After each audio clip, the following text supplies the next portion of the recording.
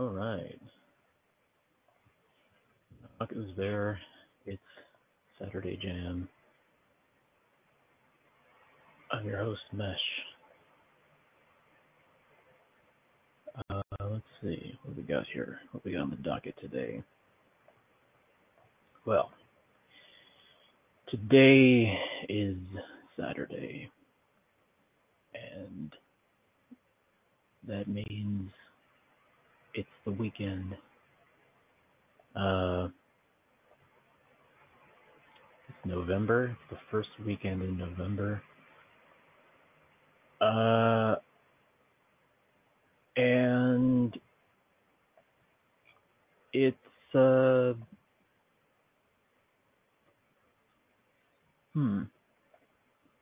well, you know,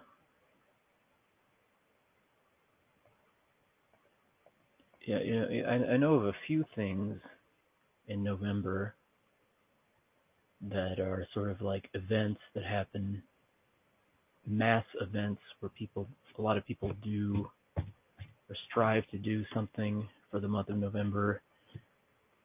One of them is NaNoWriMo, National Novel Writing Month, where people try to write a novel in 1 month, a whole novel, which I think, if I remember correctly, a novel is 50,000 words. Let me see, 50,000 words.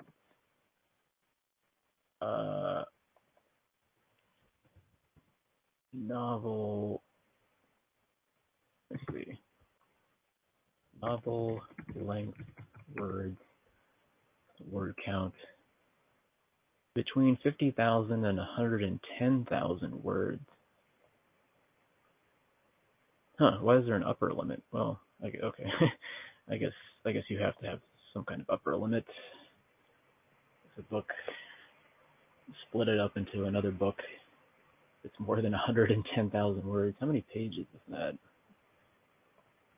110,000 words, 2 pages. Can you do that? Let's see. Oh, what? That's only 220 pages. I know there's novels with more pages than that. Well, anyway, I don't know. That was just a random website. Maybe it's not an authoritative source on how the upper limit of the length of a novel, but I guess there seems to be a fair amount of agreement on the lower bound being around 50,000 words. But it's probably been novels that are shorter, novellas. That's it. Novellas. That's the word. Or short novel. Yes, but yeah. So NaNoWriMo is happening this month. I was thinking about trying to write something this year because for years I've been wanting to do NaNoWriMo, but I don't know. It's 5 days in, and I haven't. I did read a little bit of like some ideas I had, but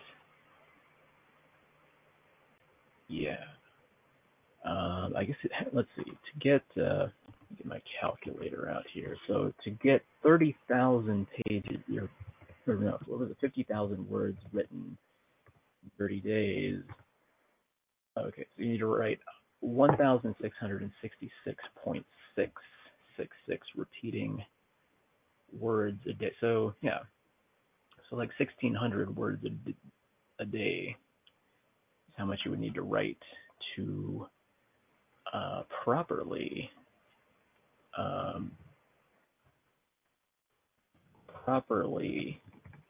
get NaNoWriMo completed. Let's see. So 1,600 words is about 3.2 pages double spaced, apparently.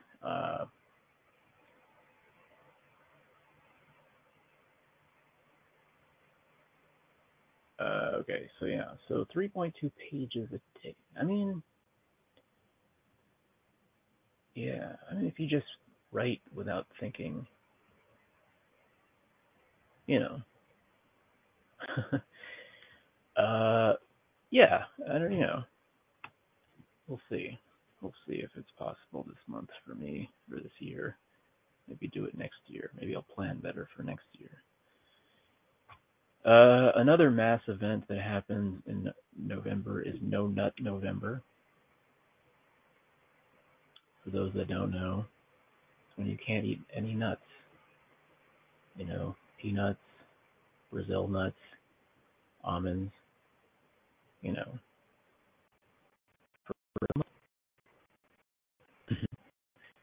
Well, yeah. That's not what No Nut November is.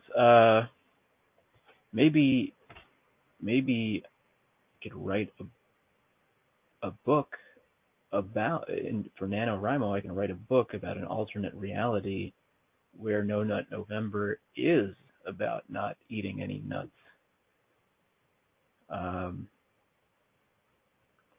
Maybe in this imagined reality, nuts are a highly addictive substance. Maybe they cause hallucinations. Maybe they cause people to forget all of their other problems. It could be a heavy-handed metaphor, maybe. That's one thing about fiction writing, that it allows you to talk about issues without directly talking about them. So it's a little, there's a little, that little bit of distancing allows people to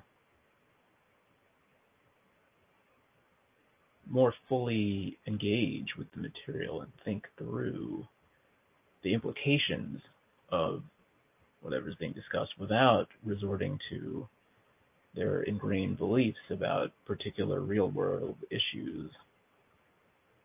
I do feel like sometimes people, the balance is a little off. Sometimes people, the metaphor is too on the nose and it becomes a little bit lame. It's really hard. It's a balancing act. It's really hard to quantify what makes that kind of metaphor where you're sort of talking about an issue or something.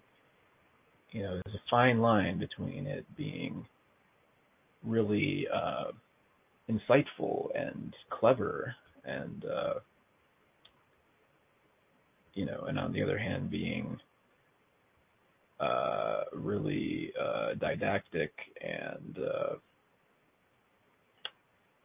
kind of corny in a sense, I guess. That reminds me actually of another thing. So I remember seeing the DVD extra, like the behind the scenes thing on a DVD for a movie, which the name I'm forgetting. It was about a zombie. It was like a zombie romance. Warm Bodies.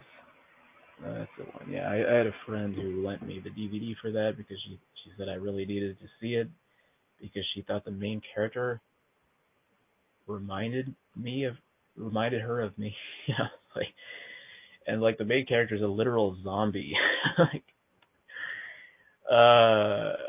Yeah. Well, I guess so. Basically, it's like he's like an emotionless zombie,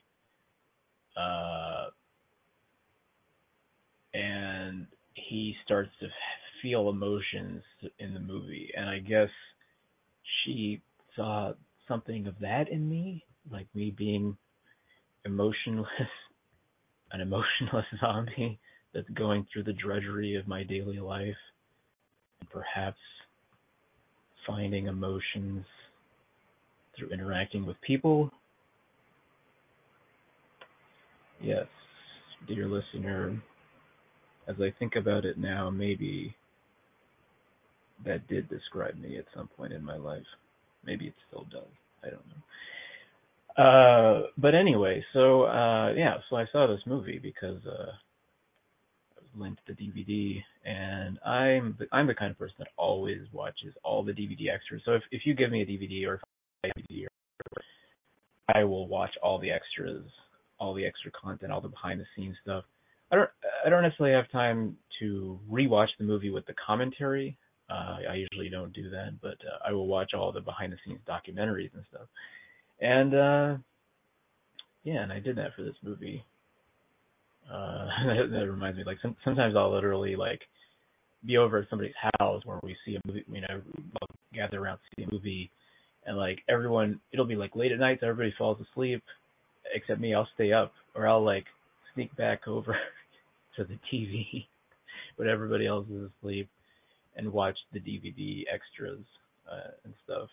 Well, because yeah, I mean, I don't think I don't think most people are as keen on it as I am. But anyway, so yeah, I feel like I pick up little insights in here and there in those things, and yeah, in the Warm Bodies DVD commentary, or not the commentary, the behind the scenes extra, there was an interview with the director.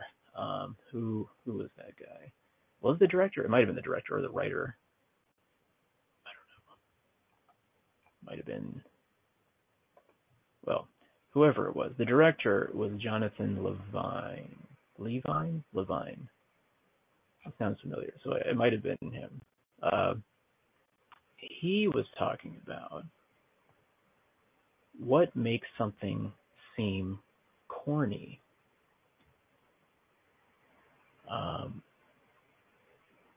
Like what makes something corny? Corny. What makes something, what happens in a movie or a story or whatever that makes you just groan and roll your eyes like, oh, that's so corny, that's so lame, right? And what he was saying is that what makes someone feel that is when something happens that doesn't feel real. And I don't remember exactly how he phrased it, but I believe he qualified it by saying, like, it has to feel real for that world, the world you've created. And if it doesn't make sense for that world, if a character does something or there's some circumstance that happens that just feels very forced, that's when things get corny. Like it just doesn't feel real. Like it's not relatable. And I've thought about that sometimes, about how that works in storytelling, about making something feel real. And like I think it's a very context sensitive thing. I think it's very variable. I think sometimes the exact same circumstance or behavior can seem corny in one context, but completely appropriate in another. And I think that a lot of that has to do with how you set up the world. So you have to kind of build up a world and a set of rules within it that earns the audience's um, belief that everything that you introduce into the world could happen there, right? So,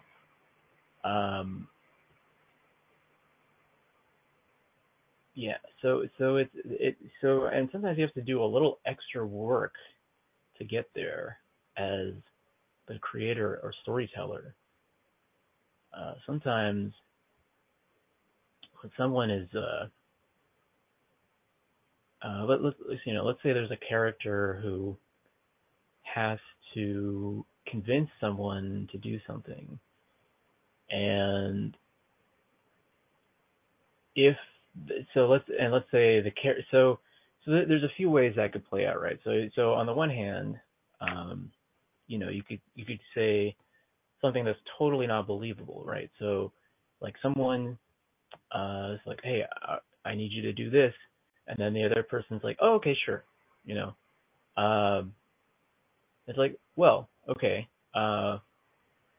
What are the consequences? What are the consequences of that for that character agreeing so quickly? And does it make sense that the character would so readily, give up, on and just give in to that. If if a character is trying to convince another character of something, and it's a mild inconvenience, maybe it's believable. But if it's like something that would take a lot of effort or potentially harm that other person, maybe that is less believable. Also, you have to think about the character dynamic, the relationship, how much they care for each other. If it's a business relationship, if they're strangers, you know. So you have So the amount of pushback that one character would give if someone else is trying to convince them of something, you as the audience have to feel like it's the right amount of pushback, whether it's none at all or it's a lot. And they're like, hey, I can't do that. And you're like, why not? Why? It's like, and like there's no, and then the back and forth also, like if there's a lot of fighting over this, but that also could not be earned, because maybe someone is like, hey, I just won $1 million. Do you want half of it? And someone's like, no, that, you'd have to establish some things about that character before that makes any sense. Or like later on, you would have to explain, because like, if someone is going to turn down something that ostensibly would benefit them a lot, that's another situation where it feels weird. It feels potentially corny. Like maybe like this person has like, maybe you're trying to say, maybe the creator of such a story would be trying to say, this character is really against material things, right?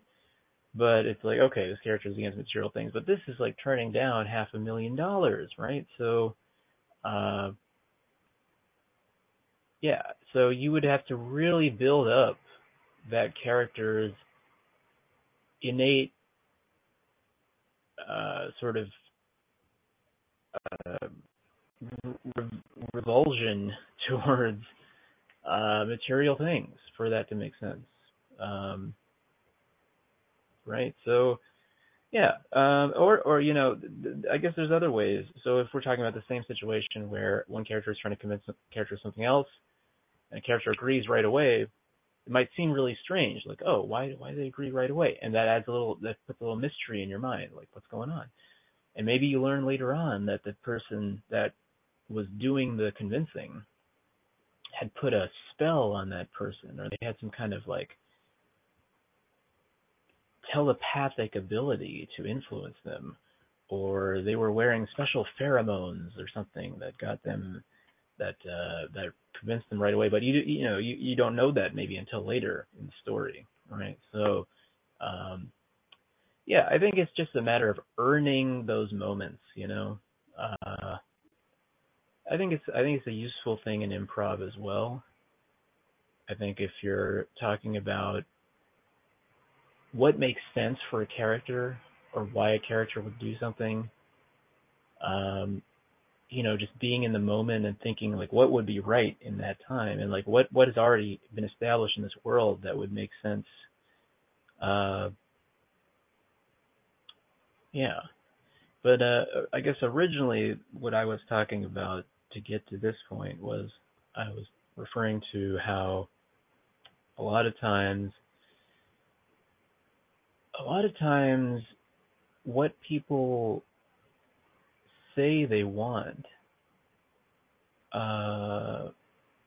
in a story is less about what the character wants and more about what the author wants. And it's sort of like, instead of a character saying they want something, it's like an author trying to make a point, or a storyteller trying to make a point. And that's so that was my earlier point about how when people are writing stories that have a message, maybe using a metaphor to talk about an issue, sometimes the message gets in the way of telling a good story, and that's when things get corny, because that's when it's like, oh god, this doesn't make sense in this world for these characters, but it apparently makes some kind of point about an issue, and yeah, and I think that's when people tune out. That's when people, because it's like, people are invested when people get invested in a story, their brain is doing all kinds of things. They're trying to figure out what the character dynamics are, what all the relationships are.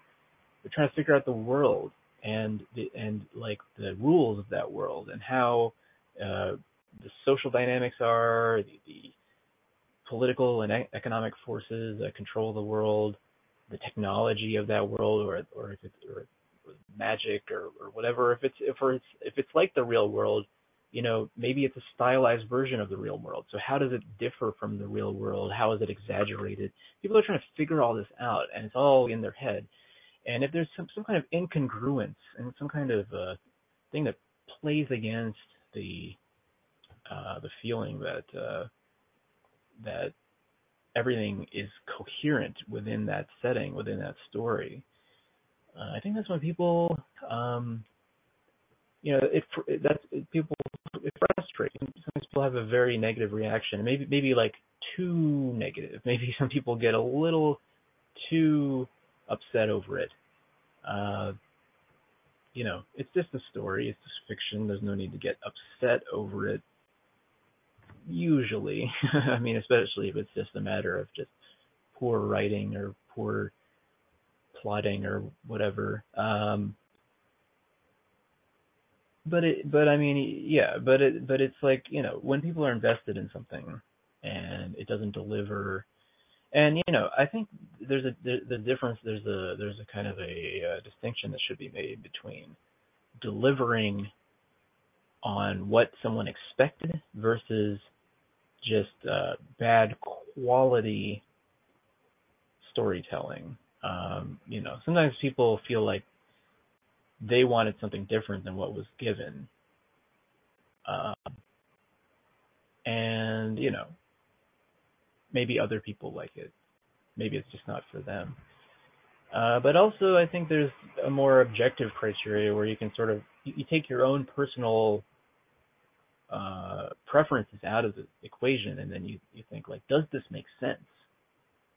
And I think some people conflate the two. Some people say, like, well, doesn't meet my expectations, therefore it is bad.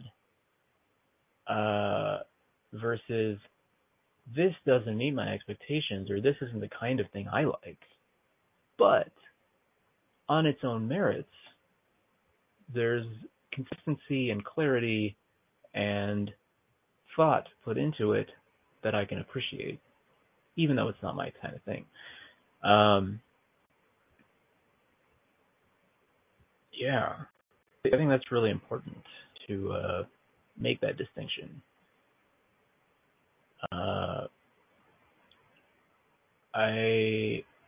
Years ago, I had a professor who talked about this idea of separating quality from preference, and about how this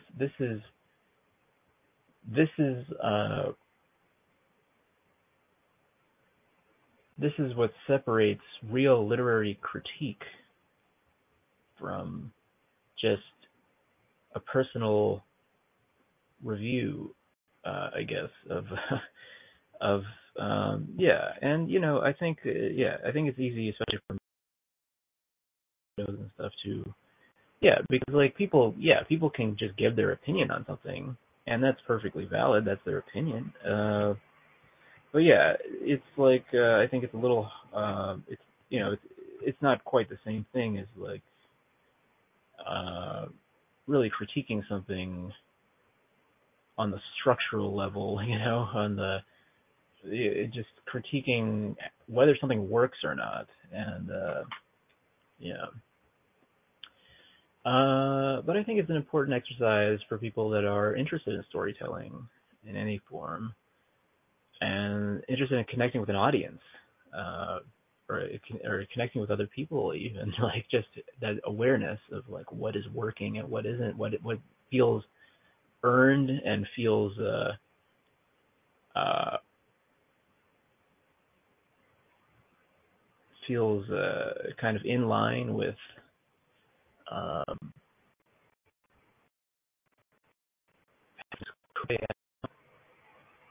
if those circumstances really existed, even though it's fiction.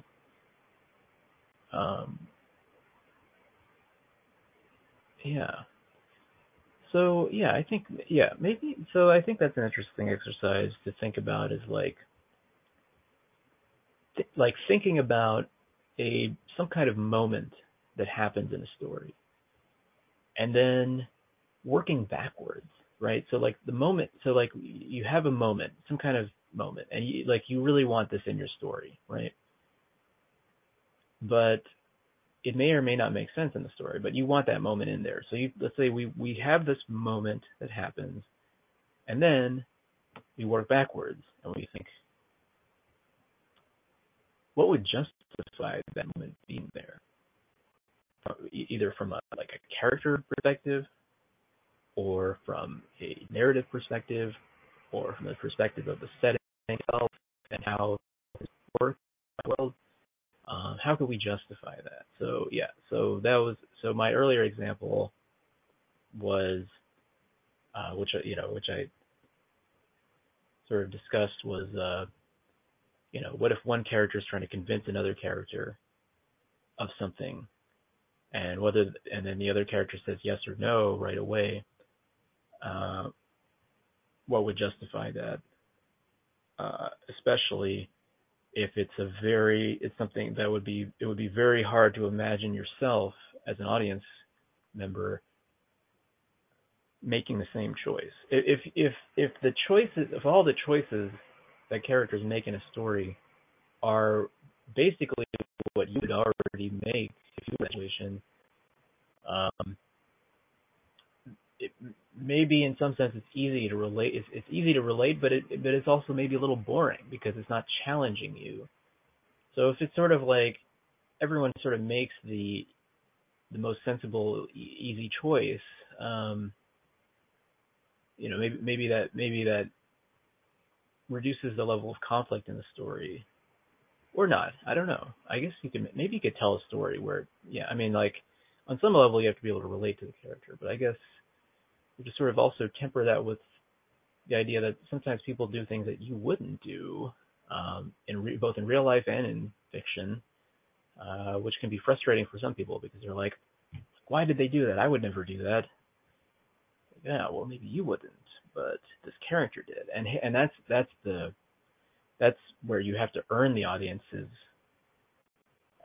sort of suspension of disbelief. You have to make them believe that that character made a choice for a reason that made sense to them, even if you wouldn't do that. You have to buy into the fact that that character was in a place where they would do that, whether either beforehand or after, explaining it after the fact. Sort of have to carry that for the audience, carry that torch until it's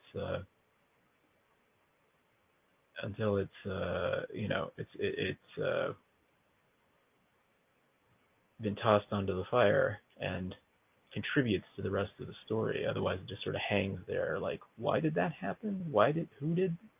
Who, why, where did that come from? How? Yeah, yeah. So, so let's think about that as an exercise. So, like my example. So let's say, yeah. So earlier I gave the example. Someone says, "Hey, I just won $1 million in the lottery. Do you want half of it?" And someone is like, right away, they're just like, "No." They're like, that's an interesting character choice. Why would they do that? So now, here's where the exercise comes in. So now we work backwards and try to justify why that character moment happened. So if someone is turning down $500,000, my first thought is maybe they hate that person. Maybe they don't want anything from that person. They don't want to feel like they owe that person anything. Or maybe they think it's a joke. They're like, oh, here you come again with another one of your crazy schemes, and they just don't want anything to do with it. So they're just like, no. Maybe, as I said earlier, maybe they're really against material possessions, and you have to really build that up. This person lives like a monk.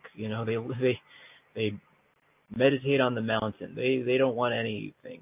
They don't want for anything, and so any material possessions, they're totally against it. Or maybe they had money before, and it led to a lot of problems, and maybe they distrust money. So there's a few things there. So it's potentially there's a character dynamic that explains it. Potentially there's something about the personality of the character that explains it. So relationships, personality. What else could explain it? Maybe in this world. So we just did personality, relationship. Another possible way to explain it with world. So maybe in this world of this story, maybe having a lot of money puts a target on your back, right? Like maybe for whatever reason, or like maybe if you win the lottery, you get a lot of money, maybe like other people in your family start like trying to get it, or maybe this makes you a target for thieves and criminals, or there's just something about the world. Let's see, what else could it be? Maybe people that have a lot of money in this world find that they are given more responsibilities. Maybe, I don't know, maybe it's something like taxes. I mean, of course, win the lottery, you're going to pay a lot of it in tax. A lot of it's going to go in tax. So that's one thing, but like that's no reason to turn it down, I don't think. Maybe in this particular world, like people that have over a certain amount of income have some kind of responsibility that maybe that doesn't want. Like maybe in this world, this is hypothetical, of course, this is fictional, but maybe people over a certain amount of income have to serve some kind of government duty or something, because that's like part of the laws of this universe, of this fictional country or whatever, and like maybe they don't want, maybe the other person's trying to get out of something. Maybe they're trying to get out of being in a certain bracket by giving up half of the money, but then maybe that could cause a burden for this other person. I don't know. Yeah. So there's different things you could maybe consider as potential problems.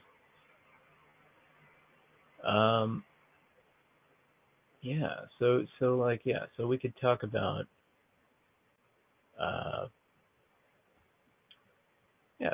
about like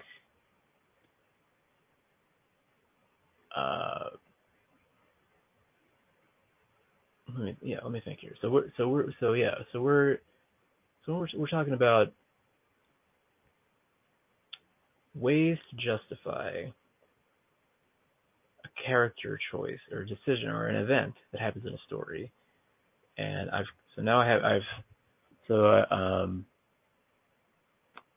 three. So I have the categories I have of right now, and this was just sort of me riffing off the top of my head here.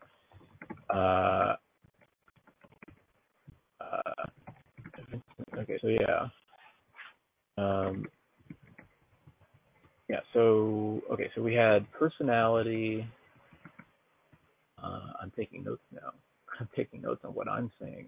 Personality, No, first one was relationship, personality, world. What else could be in? What else could justify something? So it could be. Well, this kind of ties into relationship, but in this case, but maybe like past events. So maybe like, and this also ties into personality and world. It kind of ties into all of them. But yeah, past events. So like maybe so this person turns down $500,000. You think that's weird, but then the flashback that shows, you know, they had a relative that won the lottery and all the bad things that happened to them, and then it's like, oh, that makes sense why this person would be hesitant to do,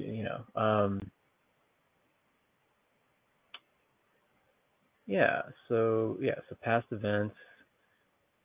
Uh, I also talked about someone potentially using magic or something, or like yeah, or yeah.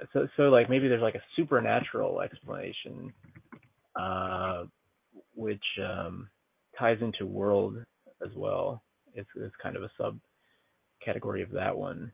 Um, yeah. Uh, yeah, and I mean, that's arguably lazy writing. I mean, depending on the situation. Like if you're just explaining something like, "Oh, it was magic," right?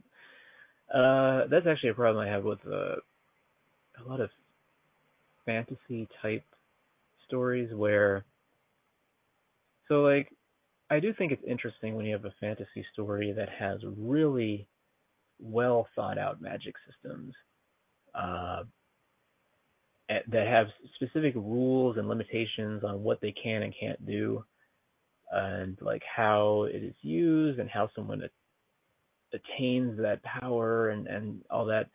I think that can be a really interesting thing to play around with in storytelling.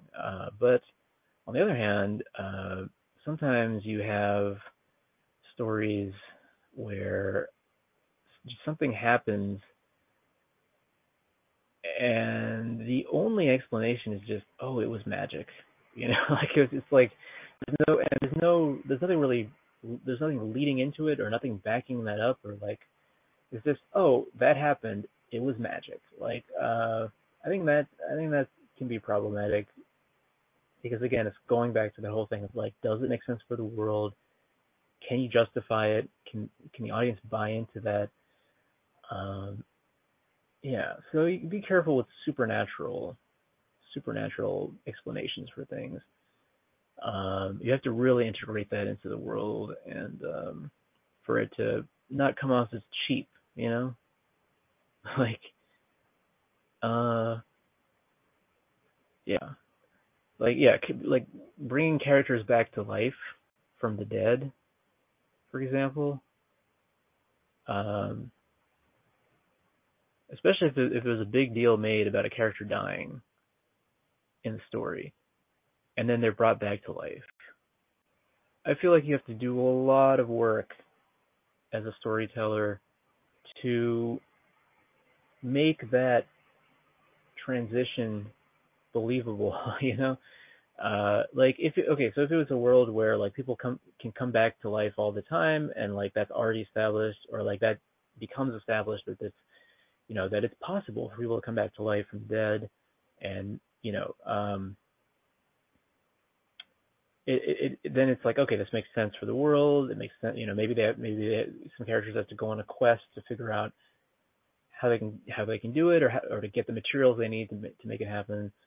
Okay, that makes sense. But if it's just like it just sort of happens, uh, and it's a fine line. I know like some people may feel like it doesn't require that much explanation, but you know, yeah, I feel like if you bring a character back to life from the dead, yeah, there needs to be some kind of explanation other than it was just magic, because I mean, like it can just be magic, but like just put some thought into the magic, put some effort into it, or the technology. Maybe it's not magic per se. Maybe it's more of a sci-fi thing. It's like technology, right?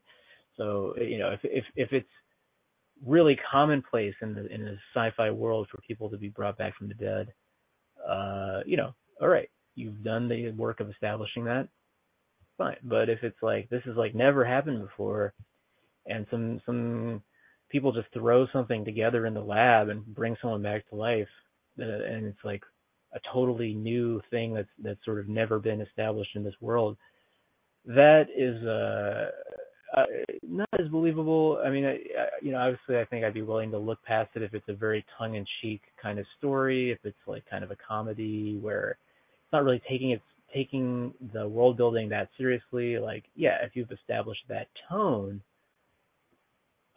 That's a good one. So, all right, so I'm going to add that to the list. So there's another way to explain and justify an event in a story is with tone, right? So if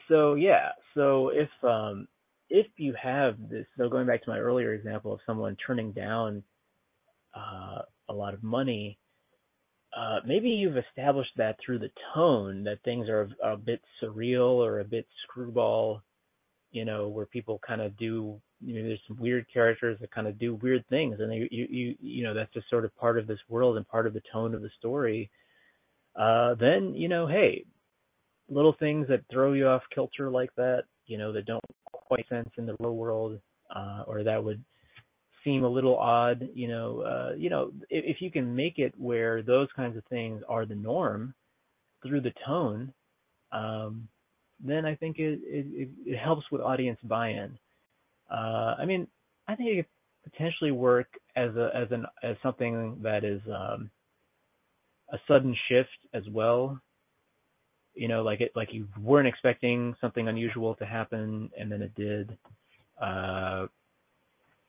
But then I think afterwards you need to start integrating that kind of tone more so it doesn't seem like a fluke, like it was just, it does. If something happens once, it seems like bad writing or bad storytelling. If it's something that seems really tonally off from the rest of the story, but if it's a pattern, if it happens again and again or a few times, then it's like, oh, okay, this was intentional. You can see the intentionality of it, which and actually, that makes me also think like whether or not that's a good thing, because I guess when you can see the hand of the author a little too much in there, that can also be off-putting for its own reasons. I mean, I feel like the hand of the author should have a light touch. In most cases, I mean, it depends. I mean, we can talk about Bertolt Brecht and epic theater, dialectical theater. I mean that's a whole other topic, I guess. But there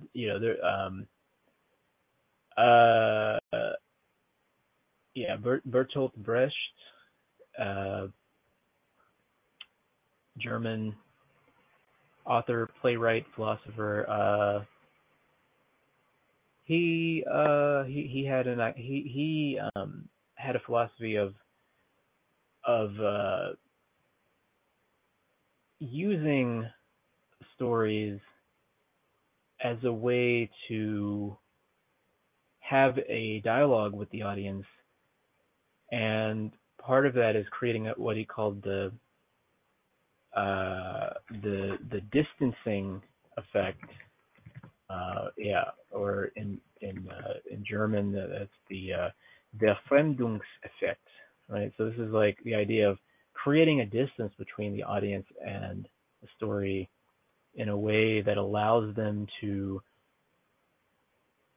not completely suspend their disbelief, which is a lot of Hollywood movies, like the sort of kind of the old Hitchcock, John Ford, old Hollywood kind of storytelling is all about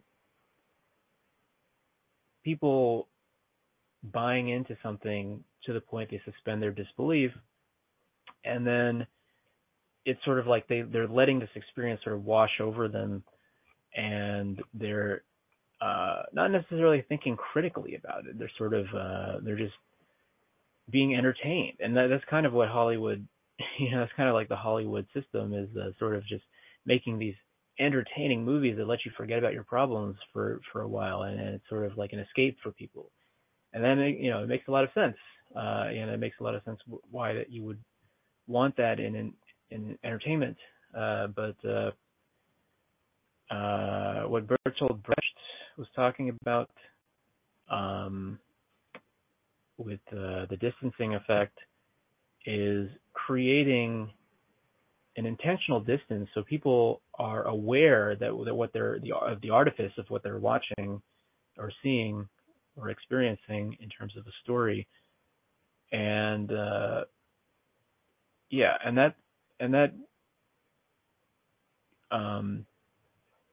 I guess in his mind and the mind of others that sort of have developed this theory is that it allows people to engage with the material and think critically about it. So you're not just letting this experience wash over you and just sort of letting things happen and just going along with the story. It's like you're actually actively engaged in like whether or not what is happening is right or wrong, or whether it's like good or bad, and you're thinking about these things. And part of that is you're not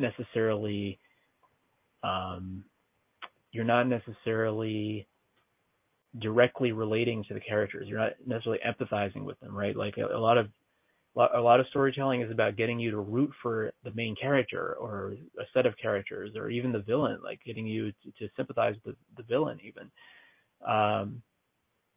Whereas this type of what Bertolt Brecht called called epic theater or dialectical theater is something that is intentionally kind of throwing you off and making you not necessarily sort of feel entertained by what you're doing. I mean, it could be entertaining. It's also about like educating the viewer, the audience, in a sense. And so that kind of goes back a little bit to my point about when I first started this discussion about having a message in storytelling, and like I said earlier, it's a fine line. So if you have like a ham-fisted metaphor or a very preachy kind of like, fantasy of like what look at this terrible thing and what happens if this happens and or if people think this or what like this kind of when you feel like you're being preached to, that can be off-putting. And I said earlier, when something doesn't feel right in the story, it can't really be justified by the circumstances of the story. That can also pull you out of it. That can also be off-putting. But what if you want to intentionally distance the audience, potentially in an off-putting way, but in a way that is like used to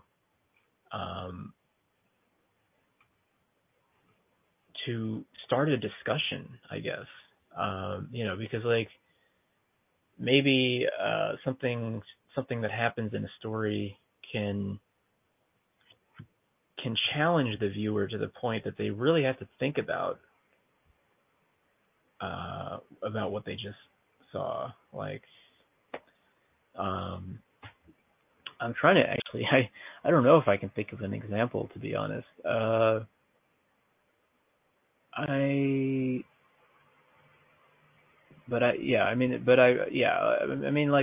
think an example might be having a character who's very unlikable, right? Like the audience hates this character, or maybe or maybe they just don't understand this character. This character has a completely alien way of thinking to them. And then things are happening to this character. Maybe the way other people are treating this character, maybe they're being unfair to this character. But it's like now there's a conflict. It's like, well, I don't really relate to this character. I don't really like this character, but people are being unfair to this character. How do I feel about this? And suddenly you as the audience are thinking and about your own biases and your own sort of connection to the material, and you know, if you're a very thoughtful person, I guess you might interrogate in yourself why do I believe this should or should not happen to this character? It's this character is a terrible person. Why do I care if people are being unfair to that character? Why do I care if people hurt that character? Or on the other hand, you might think like, oh my God, why do I want people to hurt this character? Why would I want that? And it's sort of like turning it back on you and like, yeah. So I think there is something to be said for challenging the viewer, challenging the audience through storytelling to create a dialogue and to create further discussion about a particular issue or about moral. You know, I feel like a lot of it comes down to like morality, moral issues, but it could be other things too. It could be just reasoning and logic, that kind of thing too, as well. Creating a set of circumstances in a story that leads to a certain logical conclusion, but then maybe you're horrified by the implications of that logic, even though it makes sense. You know, like that could be another thing. Or maybe you realize that something that is considered normal in society is actually a bit weirder than you ever thought, because it was never really uh,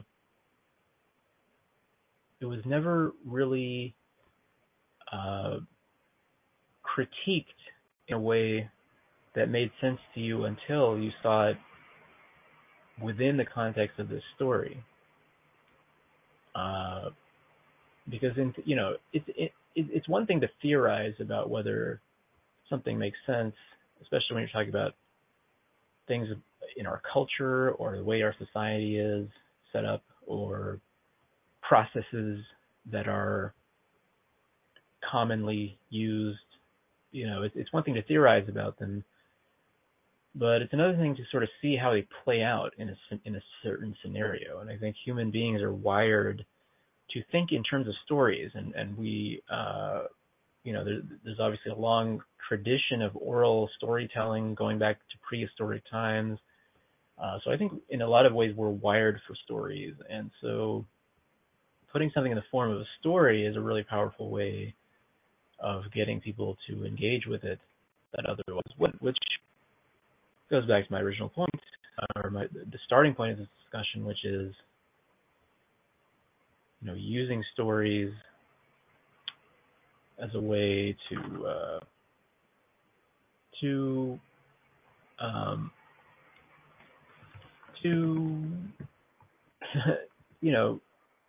talk about things, right? Like it's not just something that happens, but it's like there's more to it than that.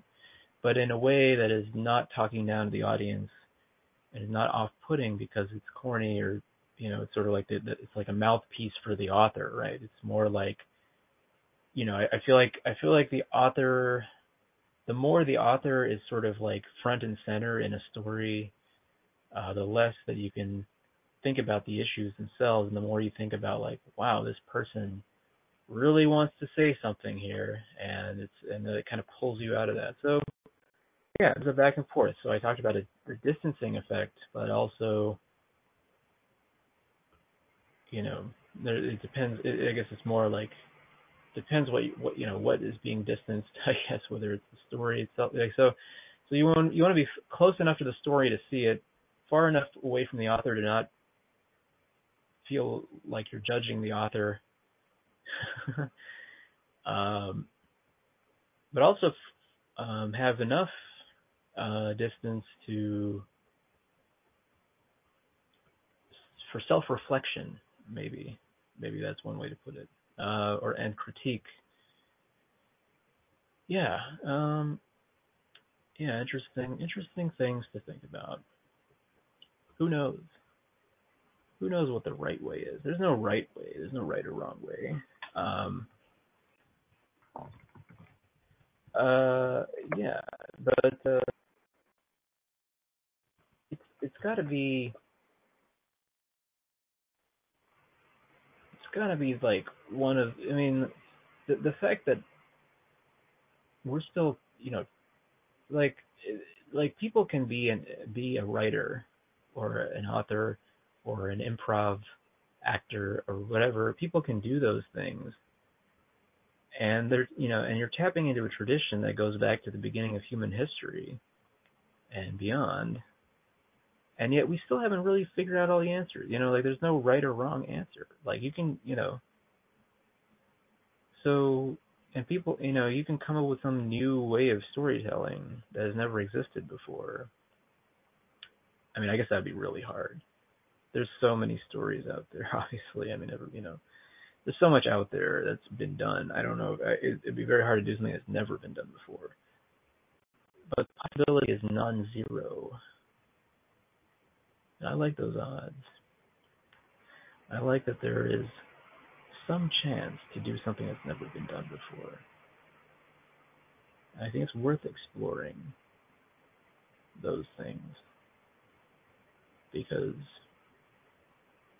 that's how we move forward as a society, in this one area of storytelling. I mean, that's what I'm talking about here. Storytelling, using storytelling to talk about issues, whether, what makes that worthwhile or believable or, yeah. Yeah, so if anyone's listening to this, oh man, no one's listening to this. I'm just going to be real here. I'm talking to myself. But if somehow anybody's listening to this, yeah, find those new ways of thinking about stories. Find the right level of distance between your words and the audience so that the right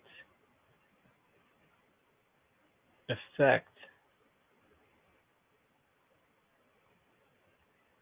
so you get the right effect that you're looking for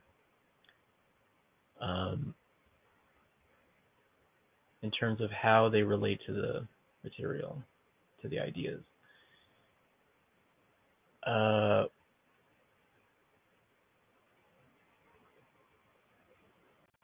I've heard it said that art is not about the thing itself, but the hand that's pointing to it, right? So art, one way to think about art is like it's a way of, like art becomes real when it is seen by someone and they form some new thought in their head based on what they've seen. Like that's when art sort of leaps off the canvas. It doesn't have to be a painting, it could be anything, but like it metaphorically leaps off the canvas and becomes something more. It sort of serves its purpose when it creates a discussion, like I was saying earlier, or a thought. So in a sense, when you're looking at a painting, for example, and it's not about the painting itself. It's about what effect that has on you as a viewer and what the artist was pointing at through, what kind of, the particular form of that painting, the way it was displayed. It was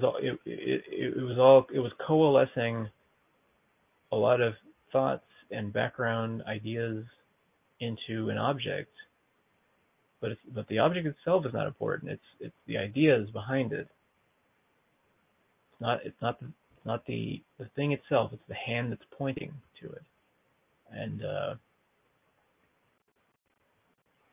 I guess yeah. I guess I have that backwards. I think I completely made that. Yeah. I'm just like thinking about it now. I completely that quote, which I don't remember where it's not on the internet somewhere, but yeah, the quote. So it's not. So the art is not about. So art is a hand pointing to something. Okay, so here it is. So art is a hand pointing to something, right? And everyone. So when you have a controversial piece of art, there's a lot of conflict about something about the art is controversial. A lot of times people are angry about the hand that's pointing at something, and they completely miss the thing it's pointing at. That's what it is. So, yeah. So art is not about the hand that's pointing at something. It's what it's pointing at. So when you're looking at a piece of artwork, that thing, the idea behind it is that this is a way of directing your thinking towards something, right? So the artistic work is directing your mind towards something. And if you get upset about the form that metaphorical hand takes, you're missing the point of it. You're missing the bigger picture, and that can be problematic because for an artist, controversy can be a good thing because it can create a discussion. But if the controversy is about the form of the art itself and not about like what it's trying to say, maybe it loses some of the impact that it could have had if people saw this and they were like, "Whoa, this is crazy. This is wild. This is challenging me as a viewer, but it's also made me aware of this other thing that it's pointing at. It's directing my thinking towards this other thing, and that's the bigger thing. It's like what that's the thing we should be maybe discussing, right? Just food for thought, something to think about. But yeah, I did flub that quote earlier. So art is not about the hand pointing; it's about the thing it's pointing to. And the form that the art takes is the hand pointing. So don't get hung up on the hand pointing at something. But then again, the quality of that hand, the preciseness with which it points at its target, and that is also up for discussion. Art.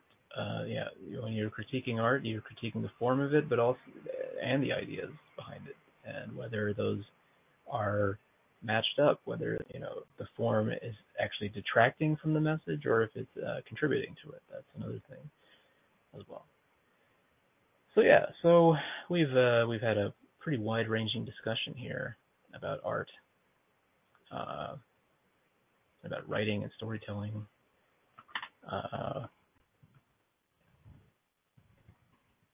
And yeah, I think I came in here not really knowing, not really planning on saying any of this. Of course, I host these jams to do improv with people to come in. But at some point I decided, at some point I thought to myself, you know, I host these every week. People's schedules are different, and like, it's like every week it's like a new group of people usually. So it's like people's schedules are syncing up in different ways. They're lining up. Sometimes they're in phase. Sometimes people show up. Sometimes they don't.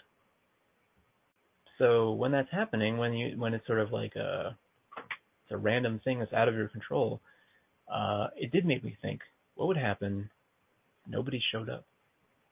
Because I'm not, I don't, well, hopefully, hopefully, if anybody's out there that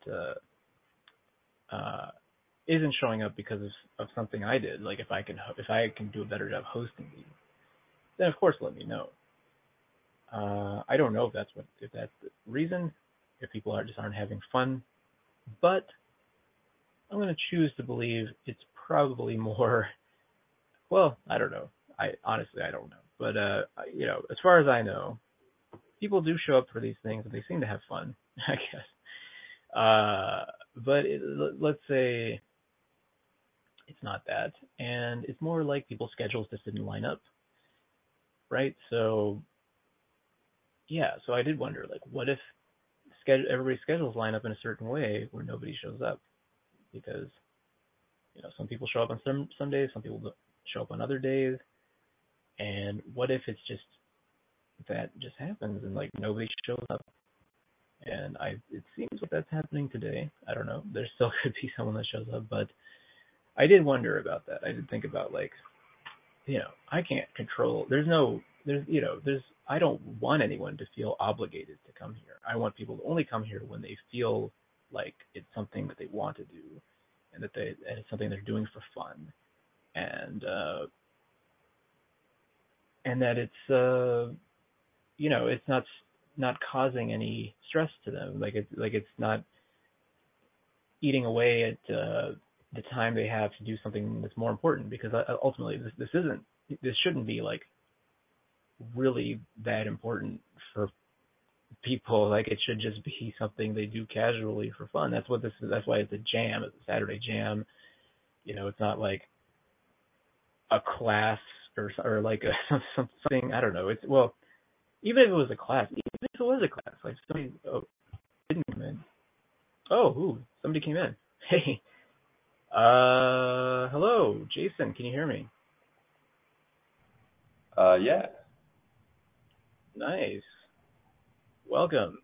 I was rambling to myself. I don't know how much of that you caught, but No, I didn't catch anything. okay.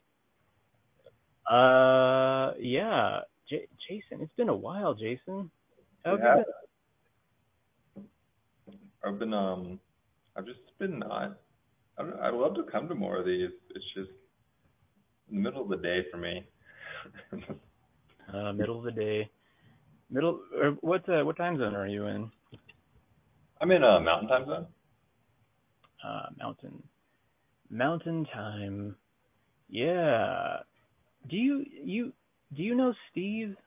Yeah, I know Steve. Okay. Okay. I'm place in mind what I remember about you, but yeah, I remember. Yeah. So yeah. No, middle of the day on a Saturday. Yeah. Sometimes, sometimes maybe it doesn't. It's not the right. It doesn't have the right feel for improv, but Yeah. hey, I'm glad. I'm glad you could come in. I was actually, so I was like, sort of filling time, and I was like talking. Well, right when you came in, I was talking about how like I keep these Saturday jams open for anybody that wants to come in, and like I was basically saying, like, even if nobody shows up, I'm okay with that, because it's like, that's like, I want to like have this available for people. But hey, you're here now, and yeah. So so actually, the earlier in the jam, I was talking about uh, I was talking about storytelling, And what?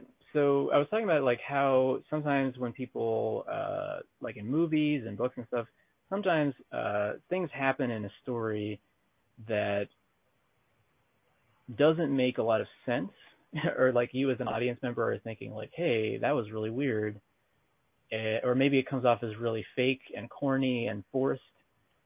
Um, yeah, I was curious, Jason, what are your thoughts on that? What are your thoughts on like when you're watching a movie, what about a particular event or something a character does like pulls you out of the story and makes you think like it just doesn't feel real or believable? Yeah.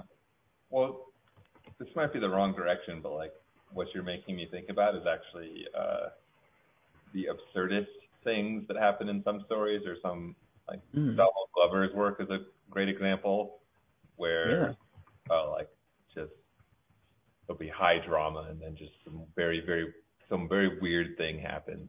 Um, I was just on a run actually before this, and I I had one of those things happen in my life. I was just running on the trail, and this lady was running at me with her dog, and the dog sees me and then turns around and just like books it and then runs just nonstop the other direction without looking back at all. And it was just like one of those absurdist things. I'm like, I don't know what's happening here. So that's always kind of cool. I don't know, it stands out. But like stories, or I'm having a hard time thinking of examples of like stories where you're looking at it and it's like, oh, if it's fake, that takes me out of the story. Mm. Well, what you were saying about like absurdist things and like Donald Glover's work and stuff, that actually makes me so. One thing I was considering is like if something weird happens or absurd happens, um, I feel like the author, the storyteller has to do a little bit of work to get the audience I don't know, like, or there has to be something about the tone of it that um, makes it work, if that makes sense. Or I don't know. Do you feel like there's something that you have to do to make absurd things work within a story?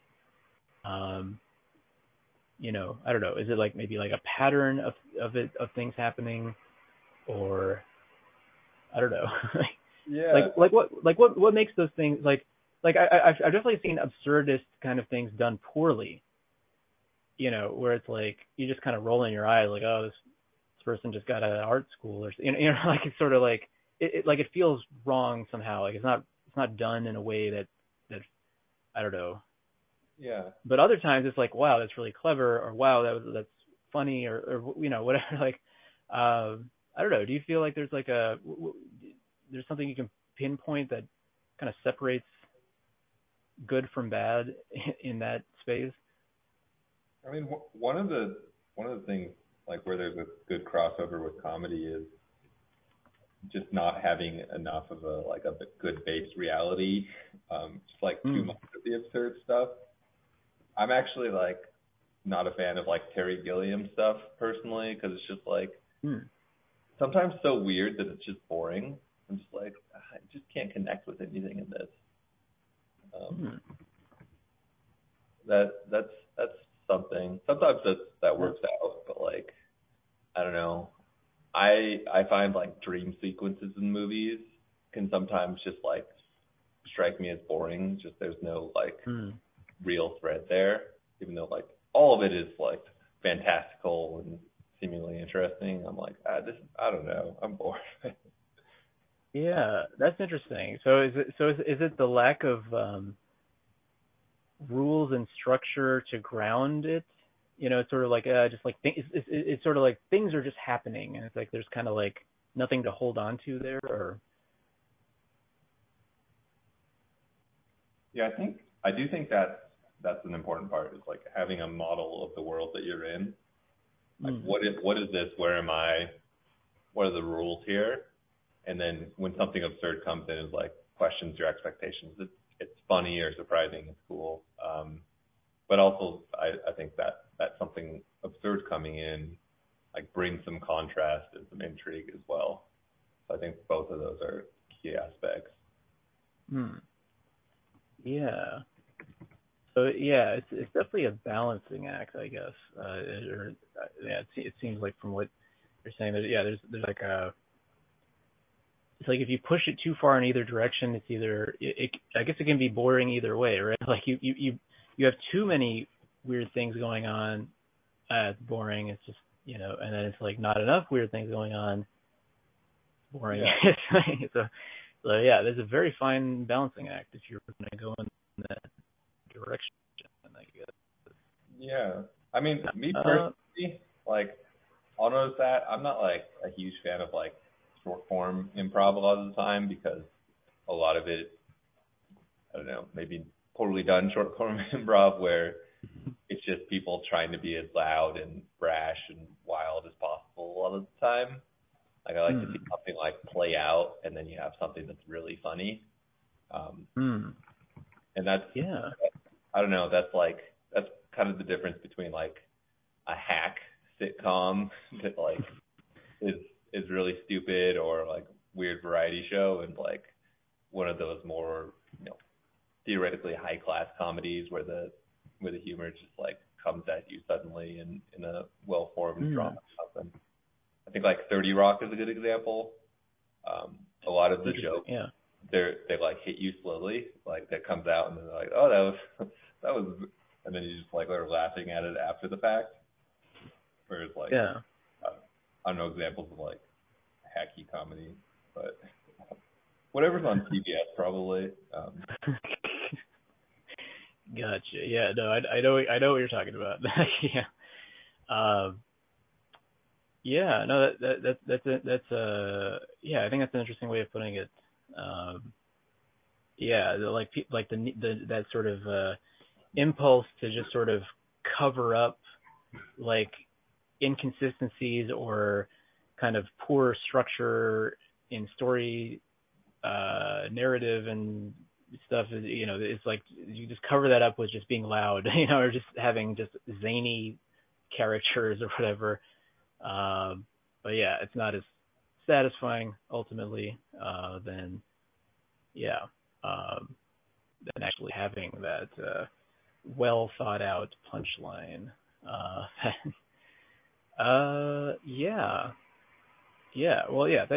Thanks for expounding on this with me a little bit. I had an idea for a game based on something I was thinking about earlier.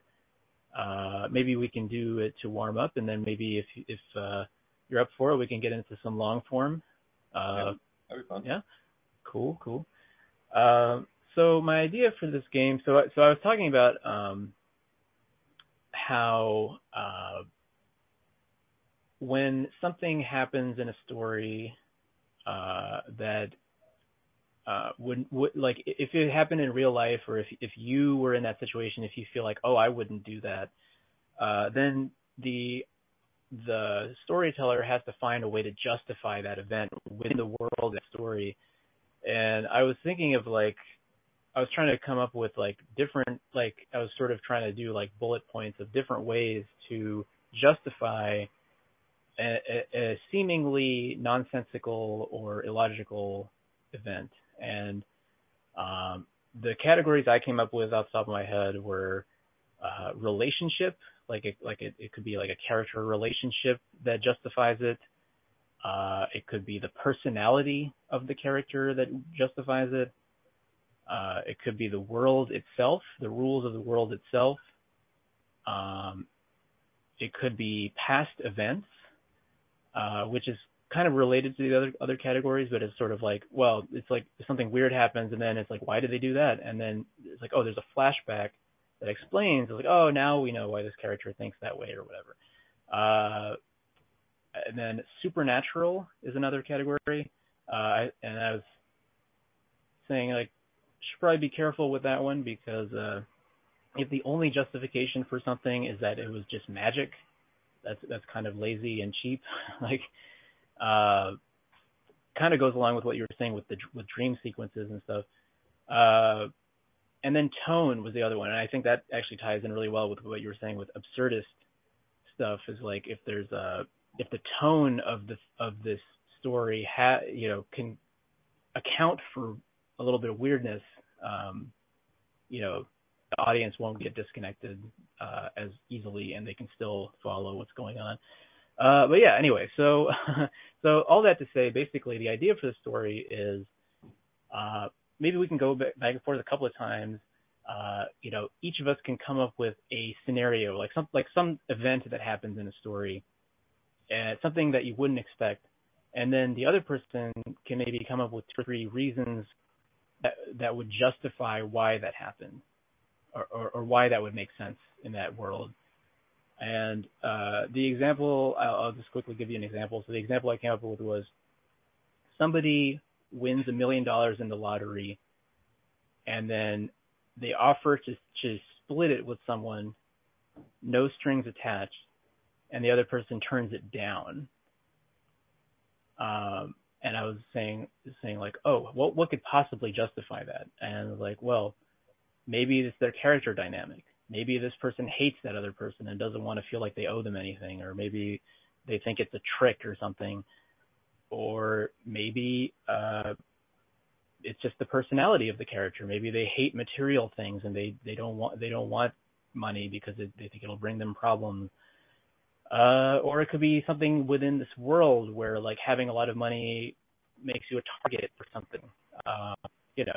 Those are just some examples. But yeah, basically, it's like working backwards from an event and trying to justify it within a story. If that makes sense. Does that make sense? Yeah. Yeah. Okay. Yeah. So working backwards and justifying an event. So so I'll start with an example here. Let me see. Let me give you an event, and then if you could just come up with a couple of ways to justify it. So let's say somebody now it's hard to think of like things that are unexpected. Let's say somebody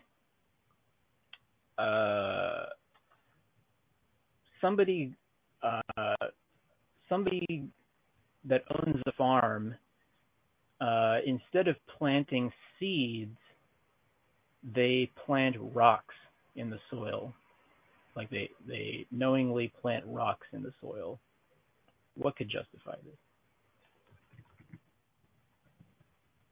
They really just, there's one where they really think that it's going to grow boulders. They're a big rock climber.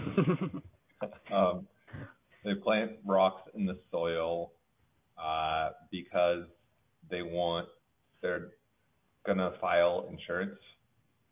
They're going to commit insurance fraud. They haven't planted stuff in the soil for all this time, so they're doing the due diligence. They don't want any kids playing on their lawn. So they want it to be really rough for them. And then one that I think this is a cheat way. I think you can do it every once in a while, but you can say things like, "Oh, they're Mormons." Like it doesn't make any sense. Like I think you have to do that too often, but like sometimes you can do that. Yeah. You get no, that's good. That's good. No, and it makes sense. Yeah, like you can sprinkle in just a non sequitur, and just No, those are great. I think those could all work really well in a story, and like depending on which justification you use, it would change the trajectory of like how the story went and stuff. So yeah, very cool. All right. Well, okay. So how about why don't you give me some kind of unexpected event that I can justify? Yeah. So this guy's on an anniversary date with his girlfriend, and the gift that he gives her is it's an old shoe. Nice. Okay. So I think so one could be this was a very special shoe to the guy who received it. So maybe this is like when he was a kid, he won or he won a track and field tournament, but then he lost his shoe in an accident, and she found the shoe, and that was, I don't know. Or maybe like he had his great grandfather ran in the Olympics in 1936 in Nazi Germany. This was his old running shoe. It's a family heirloom. Maybe this is a magic shoe. Here I am using the cheap trick of magic, but like maybe he has the other shoe, but you need both of them to get magic running powers. And last one, maybe this is her way of telling him the relationship is over because she's turning the other foot. And that's what, and maybe it would make more sense because of a flashback. I don't know, but yeah, that's what I got. Yeah. I think it's interesting, like when you bring an object into play and bring a lot of attention to it, you can get a lot of stories out of it. Sounds like you go a lot of ways with that one. Like, why is this meaningful to us? Yeah. Yeah, that is true. Yeah, like good gift. Like I noticed that in movies sometimes where like a character will put a lot of like one thing that's frustrating about some movies is like a character might put a lot of attention into a particular object, but then it's never explained why.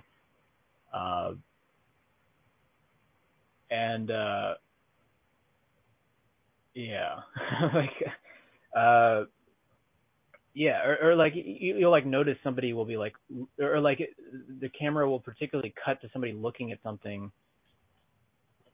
and then there's all these things in your mind like, oh, like what does this mean to this person? Like, why are they looking at that ring, or why are they looking at that chair, that empty chair, or what, and like, but then like some movies never explain it, and it's like, what? Maybe maybe they had to cut it out. Maybe when they were editing, they had to cut out something, or I don't know. Yeah, like there was I'm particularly remembering the movie Suicide Squad, where there was the Captain Wing. That there was a character who had like a stuffed toy. I think it was a unicorn, if I remember correctly, and like it kept coming up. The stuffed unicorn, and you think like, oh, they're gonna do something with this, but then they never did. But then and then I heard later like there was a deleted scene where he had the stuffed unicorn in his jacket, and like it deflected a bullet or something, but they had to cut that scene out. So, like, yeah, I don't know. Yeah, that's not entirely related to what you were saying, but it just makes me think of like, yeah, you people are so primed to feel like an object might be important to somebody for some reason that your mind will just fill in the blanks and try to figure out what's going on, but then yeah. No, I think it's a great tool for coming up with ideas. One of the things I really like about justifications is it turns like creating the story into a puzzle. Like, how can we move this forward? Situation that this guy is just walking around with his unicorn. How could this unicorn be important to his life? Right. Yeah. Yeah. No, that's true. Yeah. Like, and I guess, I mean, you probably know that, like, this probably goes back to the, was it Alfred Hitchcock or somebody who said something like, if you show a shotgun, Yeah. it has to be fired. Yeah. Or something. The first act gun thing. Yeah. Yeah. I don't remember exactly how it's phrased, but yeah, it's like the gun has to go off in the, okay, like in the third act, maybe, I guess. Yeah. So yeah, if you show it in the first act, it has to go off in the third act. That might be it. Yeah, I think, yeah. The way, yeah, I think. And like the MacGuffin, the whole trope of the MacGuffin, where you just have an object that everyone wants or something, but you know, it's not the object itself that's important. It's like it can be anything, I guess. But yeah, yeah, interesting stuff there. Yeah, I think that was a pretty good warm up. I think I think maybe we can talk about how we can start our long form set here. Uh, yeah. Do you have any? I mean, I have a few things we could potentially use, but do you have any like favorite ways of starting up a long form scene, or like establishing the setup for it?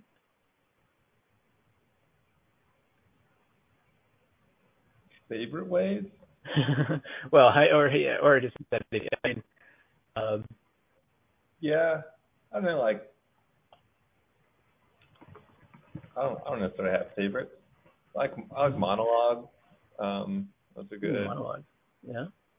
I think it's fun to experiment.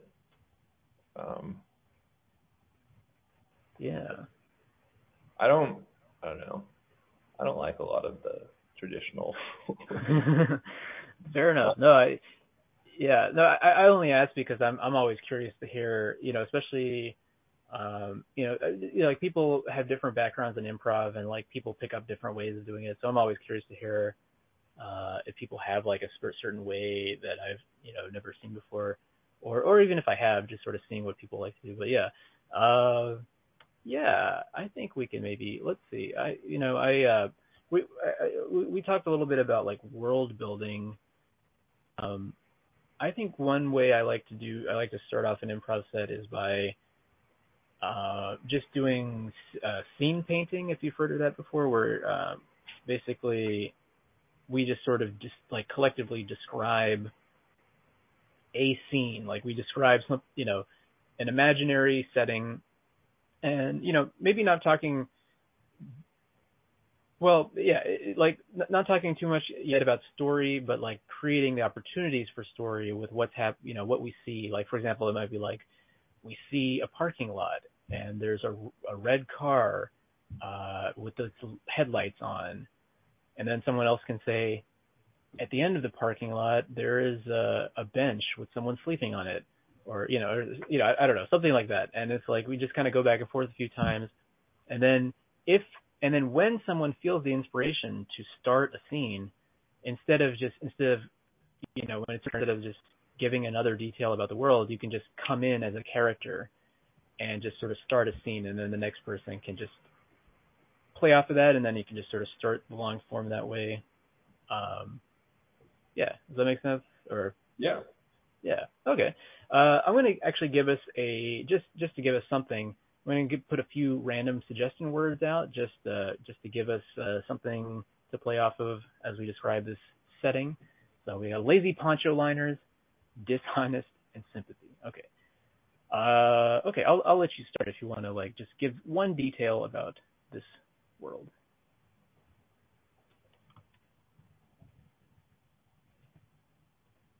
Lazy poncho liners, dishonest, sympathy. Oh yeah, you don't have to use those, by the way. That's just No, I'm optional. looking at it. Yeah, getting inspiration out of it. Yeah, get it. Yeah, yeah. We see Oh, go ahead. an old west saloon with lots of decrepit decrepit windows and bottles strewn about outside. Nice. Next to the saloon, there is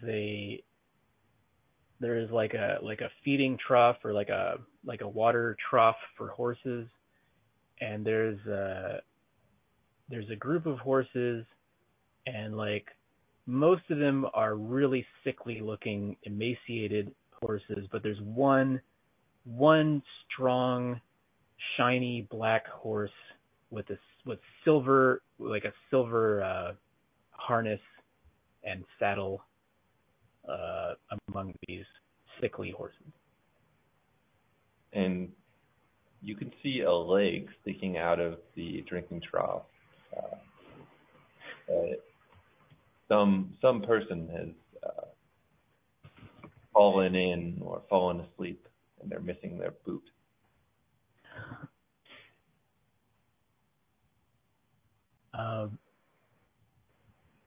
We see that it's almost high noon, and there's tumbleweeds going across the road in front of the saloon, and there's a tense atmosphere, as if people are waiting for something to happen.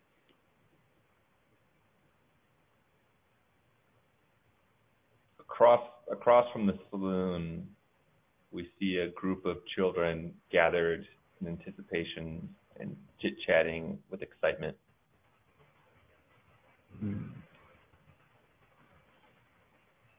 We see those children are also they have like money, they're like they have like money and little like bottle caps and little things that it seems like they're placing bets. And we see a gentleman dressed in all black burst through the saloon doors, well groomed, with the finest, longest mustache you've ever seen.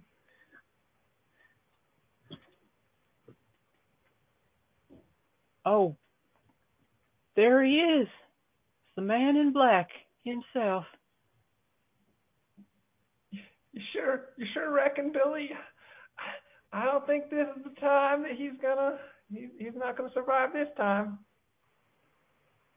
Well, I don't know about that, Jebediah. I got all my money on the man in black. I mean, look at him. Look how good he looks, and he's wearing all black. He must be hot as hell. Well, yeah, it's gonna get him sweaty. Scruffy ain't lost a fight that I ever heard of. Well, at least not when he's sober. Scruffy's overrated. I heard Scruffy's been drinking all day today. He's not even going to be able to hold his gun straight. Well, I heard Scruffy had 2 bottles of whiskey in one sitting, and then he shot the whole dang McAfee gang. Well, I think what you heard is fake news, because I heard that their McAfee gang, they all just tripped over and fell down into a gulch. Well, I reckon it was a trap set by old Scruffy. I bet you. He's got some clever ways about him. Oh, that's Scruffy. I mean, where is he? I mean, I saw him walk into the saloon. I never saw him. Or I mean, I didn't even see him walking through the door. I wonder if he got lost on the way. Scruffy knows that saloon. I never seen him more than 200 feet from that saloon. I'm sure he knows his way about there. I tell you what. Well, I'm just gonna say, all you kids here, we're gonna, it's almost high noon now, and so if you're gonna ante up, if you're gonna place your bets, now's the time to do it. Final bet, final call for bets. Where is he? Where's that darn fool think he can stand up to me? Oh, Mr. Black, sir. Well, we've been looking for him too, sir. Don't call me Mr. Man, would you kindly? Sorry, Mr. Man. Yeah, I just want to say I'm your biggest fan.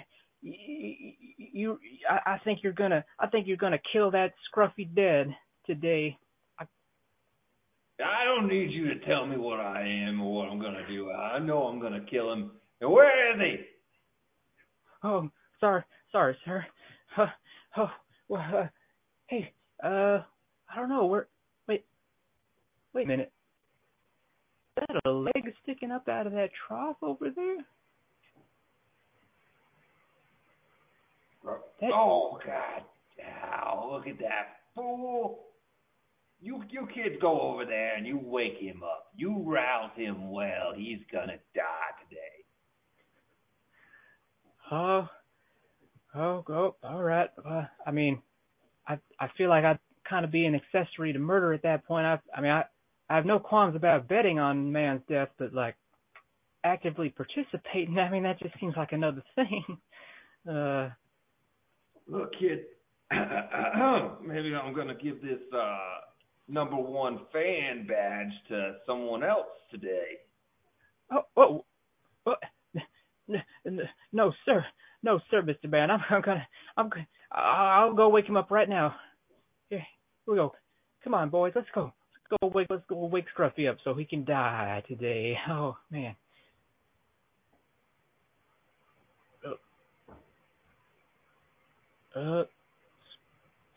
Scruffy? Who said that, name now? Who said that? Scruffy, man in black's here to kill you. You know, you should probably get up out of that trough. Who put me here? How did I get here? Who am I? The man in black. Oh, the man in black. I remember now. Yeah, I'm going there. Where is he? Where's that? No, Fool. Scruffy, I love you. Don't fight him. Just stay in the trough. Please, baby. Oh, no. Oh, God. I'm a many things, but I am no coward. I mean, I am, but I mean, I'm also too stupid for my own good. You know what I mean, boys? You know what I mean? Yeah, honey, you are a coward. You gotta fight all the time. Just one more time. The man in black, he's so scary. Son, I got one piece of advice for you, all right? In this world, you can either be really brave or you can be really stupid. And most people can't tell the difference from a distance. You know what I mean? It's kind of the same thing. And you can take a guess on which one I am, because I'm going to fight that man in black. I gotta hunker in to pull my trigger finger. Yeah, we all know that you're stupid, Scruffy. That's why we love you so much. Oh, I'm not looking for your love, child. I'm just looking for some alcohol. You know, if I win this shootout, you know, everybody's gonna buy me a round of drinks, as is tradition. Yeah, that's all I need to get me through the day. Scruffy, no one's in the saloon. They're all out here for the shootout. You can get free drinks right now. You just don't fight them. Oh, free drinks without fighting. Oh, well, tell me more, little boy. How you think you could create a distraction while I sneak in there? You kids step away from that man. Oh, he is coming out in the street right now, and he's going to die. Oh, well, I guess there goes that plan. What happened to my boot? I'm missing a boot. Son, you know where my boot is? Well, sure, Scruffy, you was drinking out of it as part of the bet, and then you strapped yourself to that donkey, and well, I should think your boot's probably halfway across the county by now. It's still on that donkey. Oh, I knew that. Couldn't trust that donkey. Oh, I told him to hold it for me until I woke up. Okay, son, I got a second piece of advice for you. Never trust an ass. Okay? A jackass. You hear that, kid? Don't trust this jackass. Get out of the way and let me fight him. Oh, Mr. Black, Mr. Manser, you got this. This is going to be a real good shootout. I can already tell. Oh man, maybe you should make it a little more interesting. Maybe you should maybe I think it'd be a little too easy for you. Maybe you should do a little bit of a handicap so that it's not so easy for you. I just feel like it's beneath you at this point to try to shoot a man in this state. Yeah. Kid, I have been looking for a challenge. Why don't you go parlay with Mr. Scruffy with his kid, and you two can work out? Oh boy, are you saying I'm going to be representing you on your behalf, sir? I wouldn't go full half. Maybe you're on my quarter, so let's not go too far. Oh, it's an honor to be any fraction of a on your behalf. All right. Get on with it. Get on. All right, sir. Yeah. Okay. Do my calisthenics for the big fight. Oh, he's so strong. Oh, all right, Jebediah. You heard what the man said. We got a parlay. Well, I think to make this whole thing fair, the Mr. Man in Black needs to remove one of his boots. First item. Oh. That is disrespectful. I mean, look at his silver spurs. You tell. Oh. Okay. But I guess you're right. It should be. It requires a man of skill to be shooting drunk and with one boot. And if Mr. Black can't do that, he's just not up to the task. Okay, no, he's up to it. All right, all right. Okay, he'll take. I'll talk with him. He'll take off one boot. All right. What? No. Item number 2. Now Scruffy has a permanent handicap in that he has never bathed. So his stench, it follows him everywhere it goes. Now, Mr. Black, if he were to have to deal with this stench at the same time, that might even the playing field a little bit. I mean, Jebediah, I feel like Scruffy's stench over there is enough for the both of them. If you know what I mean, I can smell it from over here. Well, walk a little closer. Nobody has the smell as bad as Scruffy. Can you believe what it's like being close to him? That's why I wear this plug on my nose every day. Oh, dang, is that why you wear it? I thought it was more of a fashion statement. It is my signature look, but I tell you what, it gets real sore. Now know what I'm thinking, Billy? That's a good idea. Maybe they both wear nose plugs. Nose pin. What the clothespin on your nose is a nose pin. Okay, well, normally I'd be against something like that, but seeing how you wear it, it does look mighty fashionable on you, and I think it would look mighty fine right in front of Mr. Black's mustache, Mr. Man's mustache. So, I'm not even going to say it's a handicap. I'm just going to say it's going to make a real fashion statement. No, it prevents them from smelling any funny business that the other's cooking up. So it evens the playing field. Mm-hmm. Now, Um, I want to move on to another point. Oh, Lower the here it comes. conversation a little bit. All right, Mm-hmm. Billy. I want to see about making an arrangement with you. What kind of arrangement? So, Mr. Scruffy, when he's had a lot of drink, he don't know too well how to operate his pistol. Um, and if Mm-hmm. if someone was to maybe remove the firing pin from his pistol, uh, what sort of incentive might that person receive?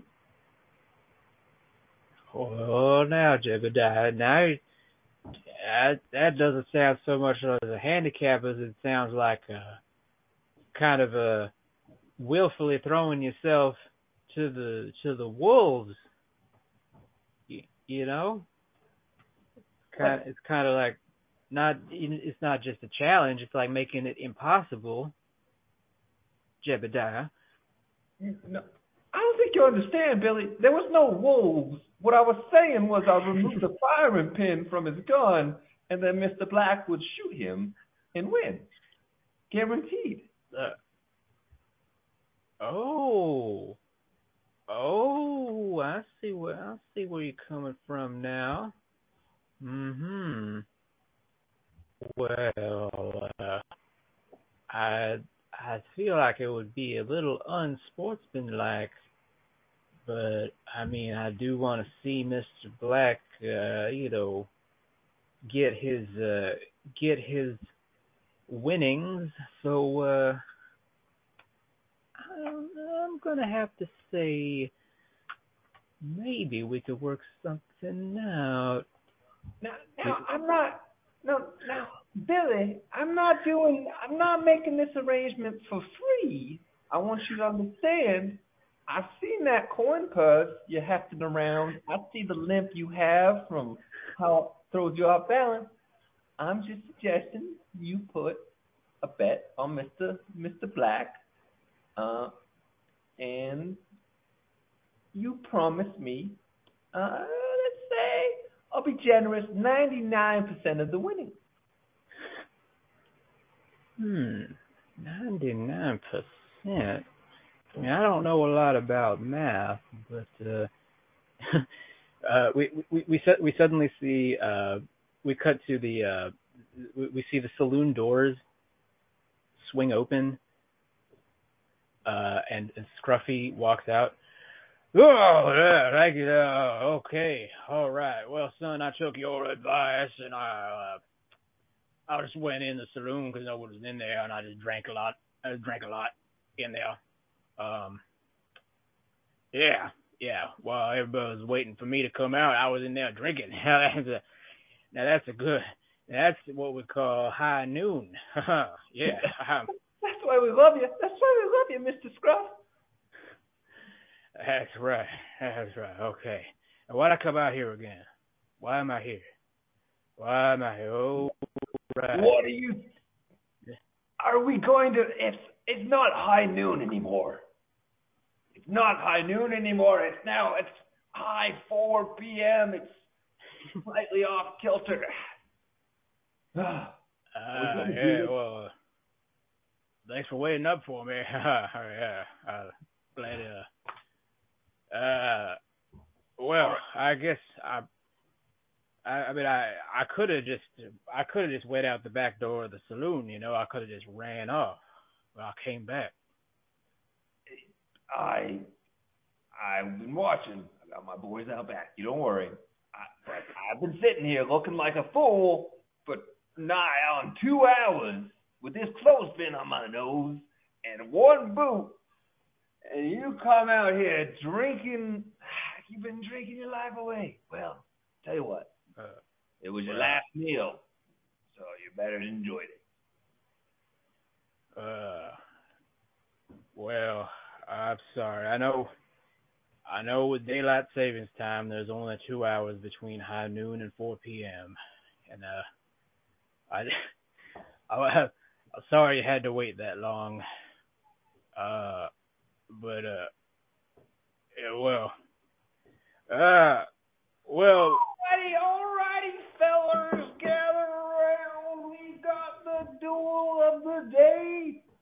Our main event, Mr. Scruffy, the local legend of the tavern.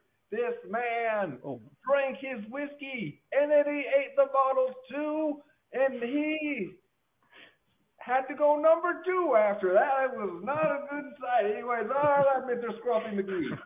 And down to the east, our visitor, and well known, the renowned Mr. Man in Black, famous for having killed at least 75 of the top 100 most wanted men in our little county. Mr. Man in Black, it's an honor. It's an honor to meet you, sir. All right, ladies and gentlemen, let's let the duel begin. I suppose we all know how this works. Generally, they're gonna walk a few paces and shoot each other. I suppose. Is that right? Is that right, Tomcat? Ladies and gentlemen, my color commentator, could you provide a little more insight? That's right there. We're looking at a classic duel. Wild West rules. San Antonio rules. If as you were, of course, as you know, in San Antonio rules shoot-offs, we also have the parlay. The parlay, where representatives from both sides offer terms of the shootout. If there are any handicaps, if there are any limitations on how they can shoot their opponent. Tomcat. Now, most duels they take place at high noon. It's nigh on 4 p.m. What are the implications of that? Well, as we know, if this shootout goes into overtime and it is past sunset, then we go into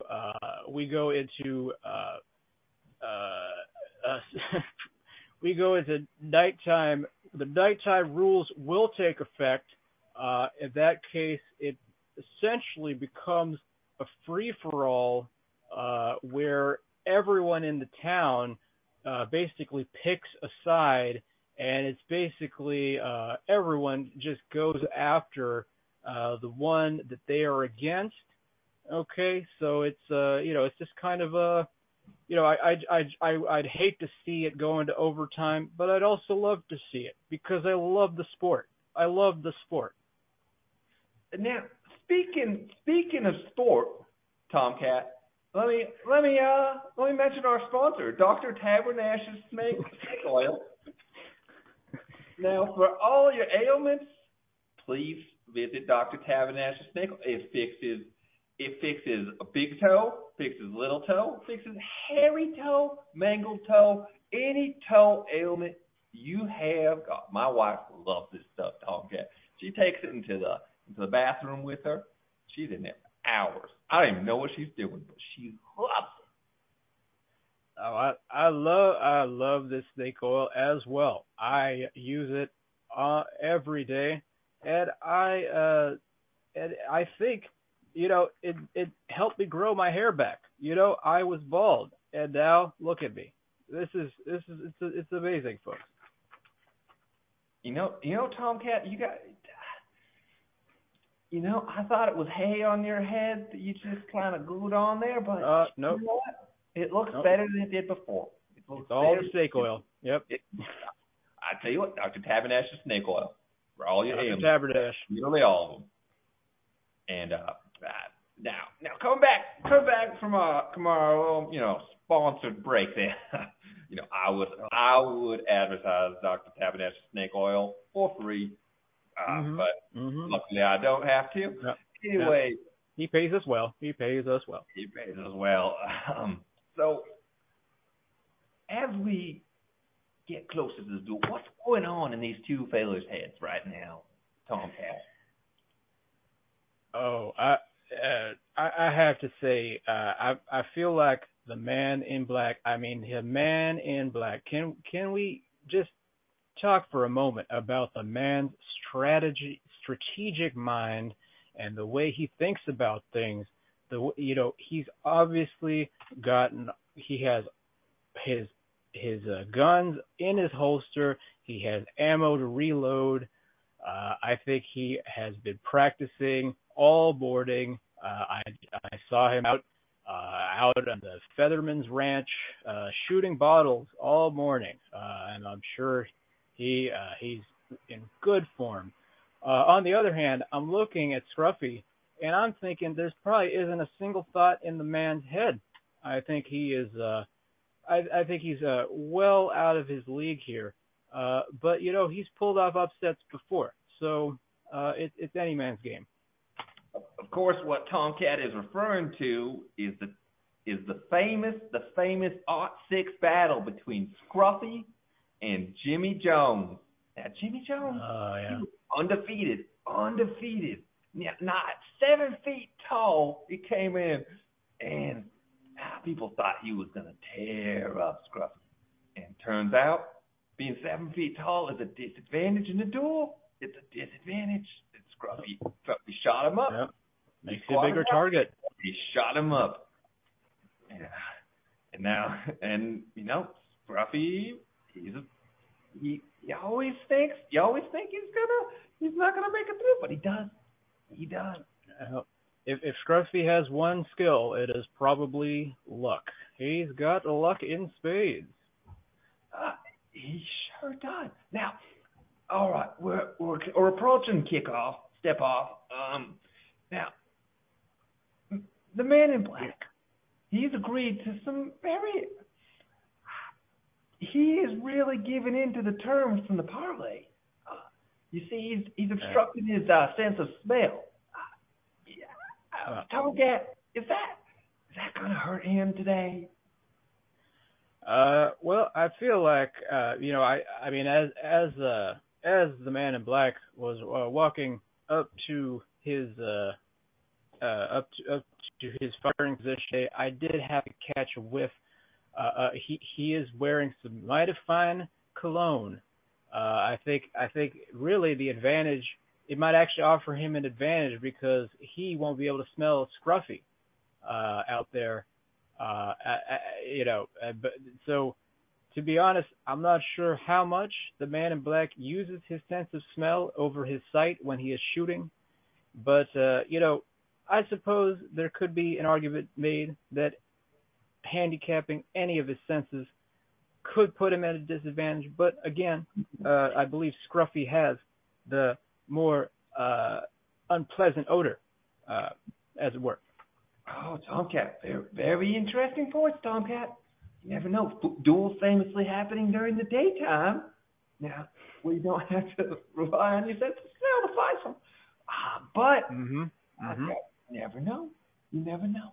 Now, Tomcat, as we approach step off, this is where there's a hush going over the crowd, including the announcer.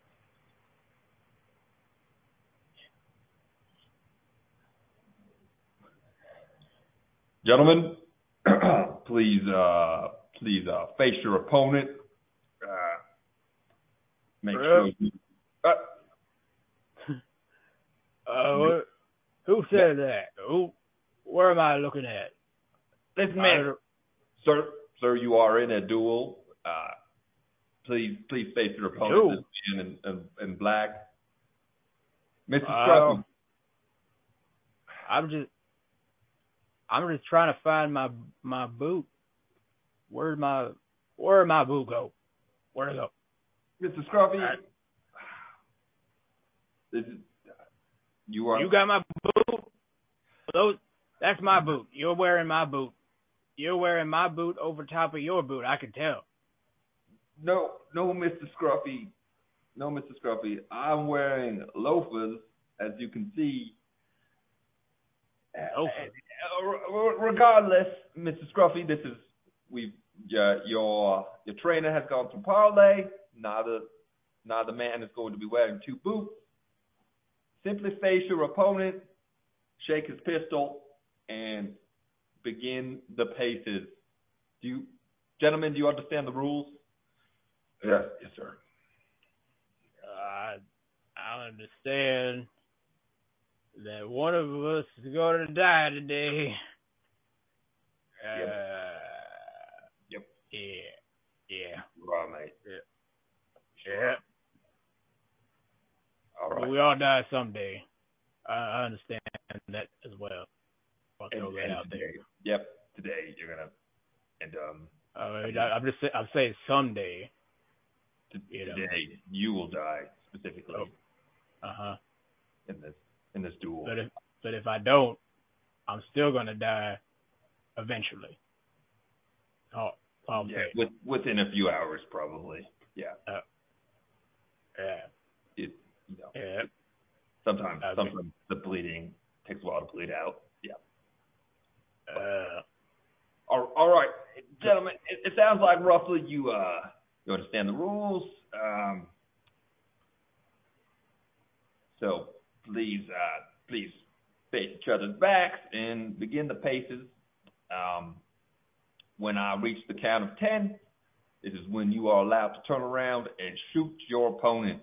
You understand?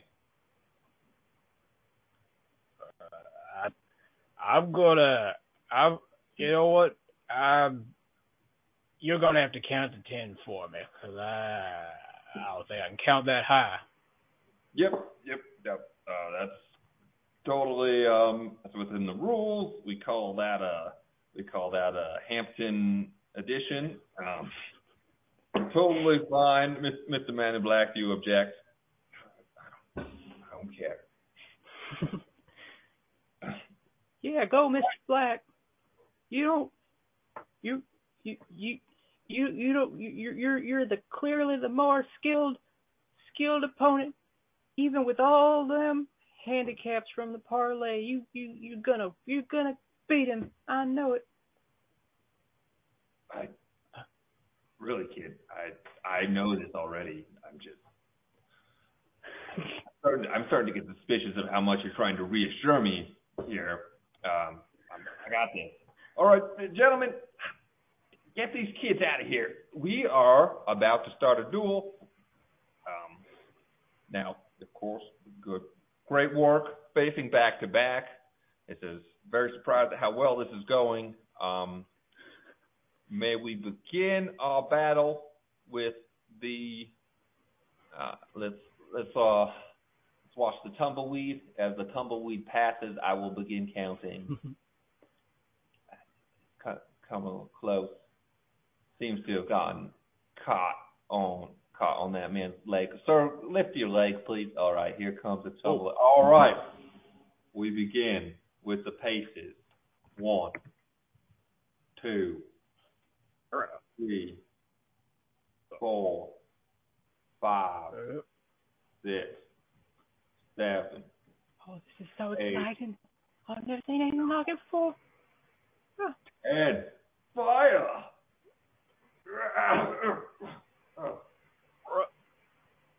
My damn gun's not shooting. Oh, hell. Looky Lou, what we got here. Well, I'll take Tyler. Say your prayers, Mr. Man in Black. Who done and tampered with my pistol? Oh, dag nabbit, my pistol didn't fire neither. What the hell is going on? What's going on here? All right, gentlemen.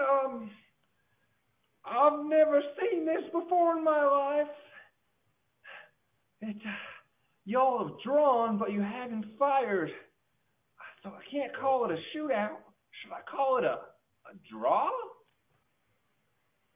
You tell me you ain't got nothing in that fancy rule book of yours that says we got some alternative way of settling this?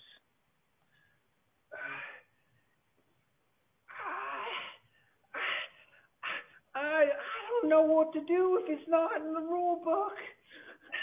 I never heard of a duel where one person didn't get shot right away. Hey, Mister, I got an idea. I got a good idea for you. What we can do about this here duel. Now, Mr. Scruffy, he regularly engages in something called a drink off. Maybe these fellas could drink off each other.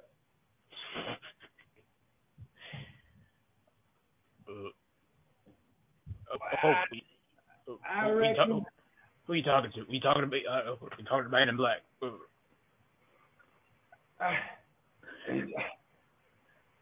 talking to the referee. I know he's talking to me. I need to make this real quick. Real quick. Well, I tell you, that's a good idea. Y'all come on into the tavern. You can drink.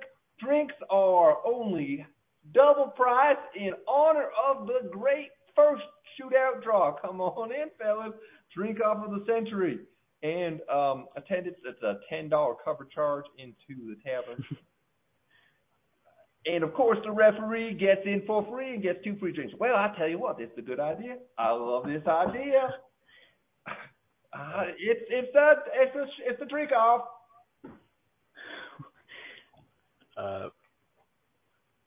We see like a crowd of people gathered inside of the saloon or the tavern.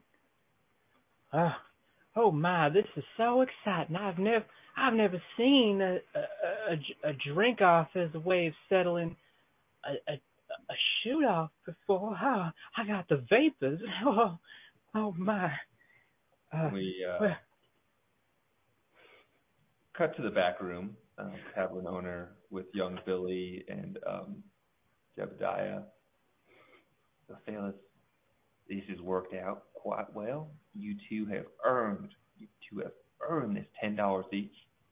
And, of course, $10 on free drink on Saturday. 1 drink on Saturday for each. Well, yeah. Oh. Yeah, it was a pleasure doing business with you, sir. Mr. Jebediah, my partner in crime. You did it, fella. Yeah. Now, right. Now you kids get out of here now. You've had to drink. Okay, well, if you ever need any, if you need any other methods of, getting a crowd of people to come through here, you know who to call. And make sure, of course, to call me first. And I'll, of course, include Jebediah. No. But no, I think you should call me first, because we all know I'm the brains of the operation. Well, now, Jebediah, I seem to recall you thinking it was just, a good idea to pull the pin out of Mr. Scruffy's gun and just both of them. And now they're both alive and drinking. So, yeah, Mr. Nash, I'm the brains here.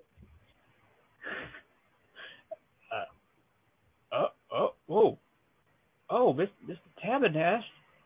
Yeah, I'd say we love your snake oil. No, these kids think that all the time. That's my brother. He makes the snake oil.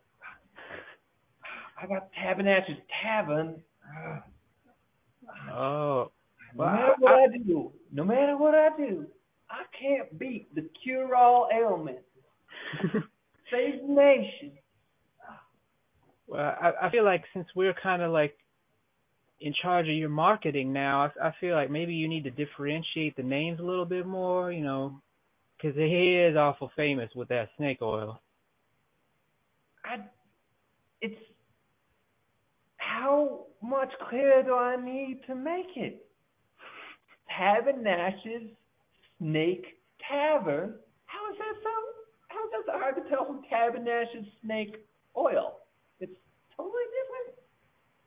Well, I, I didn't want to have to tell you this right away.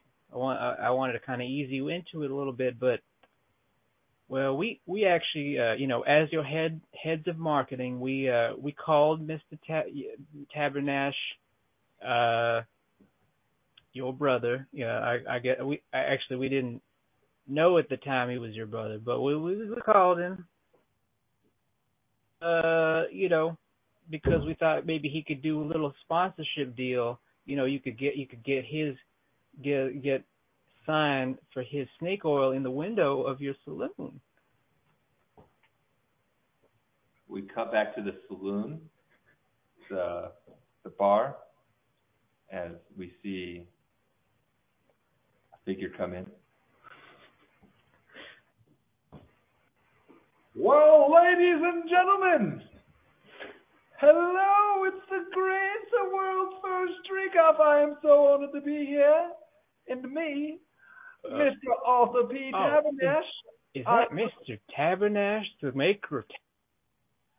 Yes, kind sir. I could see. You could use some snake oil for that acne.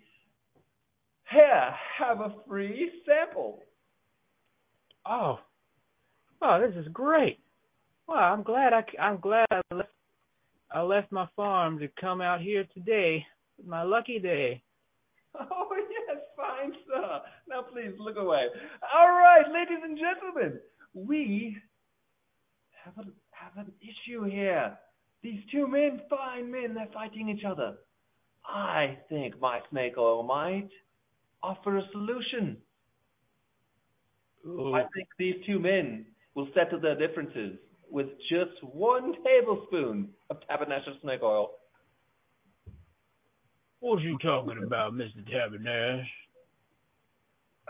I need not settle my differences. I do it with my pistol. And in this case, my pistol's not working, so I'm drinking. I'd say the whiskey's enough for me to solve my problem. It always worked before. Now, gentlemen, I haven't proposed the second benefit. Do you know that great thing that you worry about all hours of the day, your greatest weakness, that beguiles you?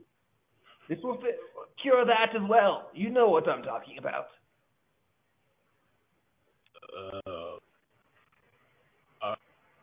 I mean, are you talking about that hole in my heart that keeps me up all night, making me think about my purpose in the world and how we're all just little dust mites floating around in space, but dust in the wind. Hither and thither we flow along with the currents and out to sea, where we are one day becoming one with that horizon far across on the other side of that deep ocean. Yes, roughly that. Exactly. Oh. And well, I didn't know snake oil could do all that. Of course it can do anything. Oh, and you mean it could help me grow hair on my chin, not just a mustache? Oh, yes, one of the most common benefits of snake. Well, I suppose I could give it a shot. All right, barkeep, give me 2 shot glasses. Ladies and gentlemen, now I'll pull the finest snake oil. This is from my private cellar. This is an R2 snake oil. Barrel aged. You can see. Oh, the aroma is perfect. All right. Pour 2 glasses. We see right as Mr. Tabernash is pouring those 2 glasses of snake oil, and an even more pompous looking figure walks through the saloon, the front saloon doors. What do we have here? Oh, Mr. Taberdash. Looks like you're administering your snake oil. How quaint. I suppose the people here haven't heard of Mr. Haberdash's iguana oil. Oh, that's me. I'm Mr. Haberdash, and I happen to have a bottle of it right now. An even more powerful cure. Pay him no mind, ladies and gentlemen. He is merely an iguana oil salesman. He does not have an honest bone in his body. Oh, my good sir. Those are fighting words. If you speak ill of my iguana oil, you speak ill of my family, and that, sir, is grounds for calling for a duel.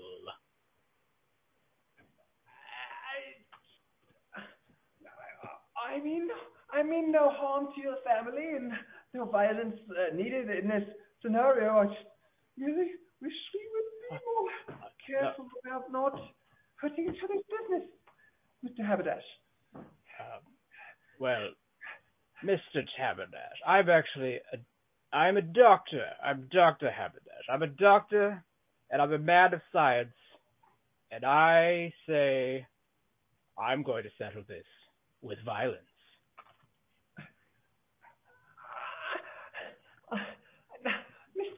Mr. Haberdash, I am famously a coward who does not like violence. What say you to a drink up?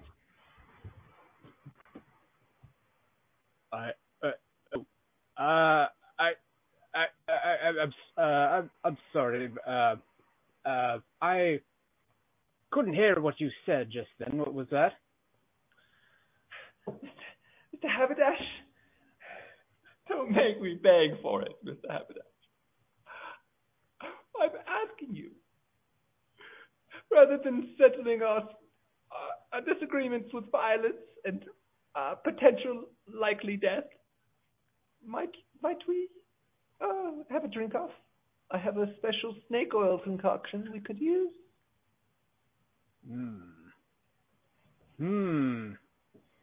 You offer a strange bargain, sir.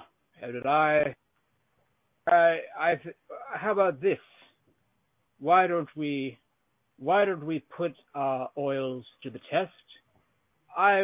We will each administer our oil to one of these drunk gentlemen here, and whoever's oil solves their respective problems is the winner. Well, I have little confidence in anything more than my snake oil, so you're on. Oh, all right. We'll shake on it. Shake? I don't shake my snake oil, sir. I'm quite confused. You see, ladies and gentlemen, snakes don't have any arms and therefore cannot shake hands. Clear disadvantage. But we'll see whose oil is better now. I'm going to wiggle my oil, of course. I'll wiggle it. Slither it around. All this talk about wiggling. Whose oil am I going to get to drink then? Who?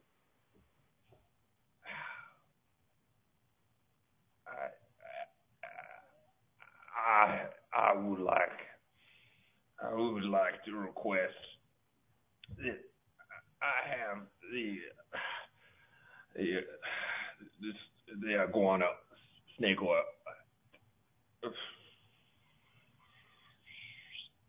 I believe the gentleman, Mr. Man in Black, suggested that he wants the snake oil.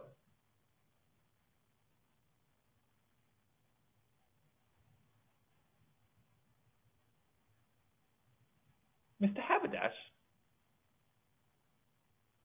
Mr. Haberdash. Mr. Haberdash. Well, I suppose I could have the iguana snake oil, but the audience. Well, all right. I guess I'll get the old-fashioned, tried and true. Yeah. Yeah, tried and true. I'll have the tried and true as well. I'll make you the double. Make you.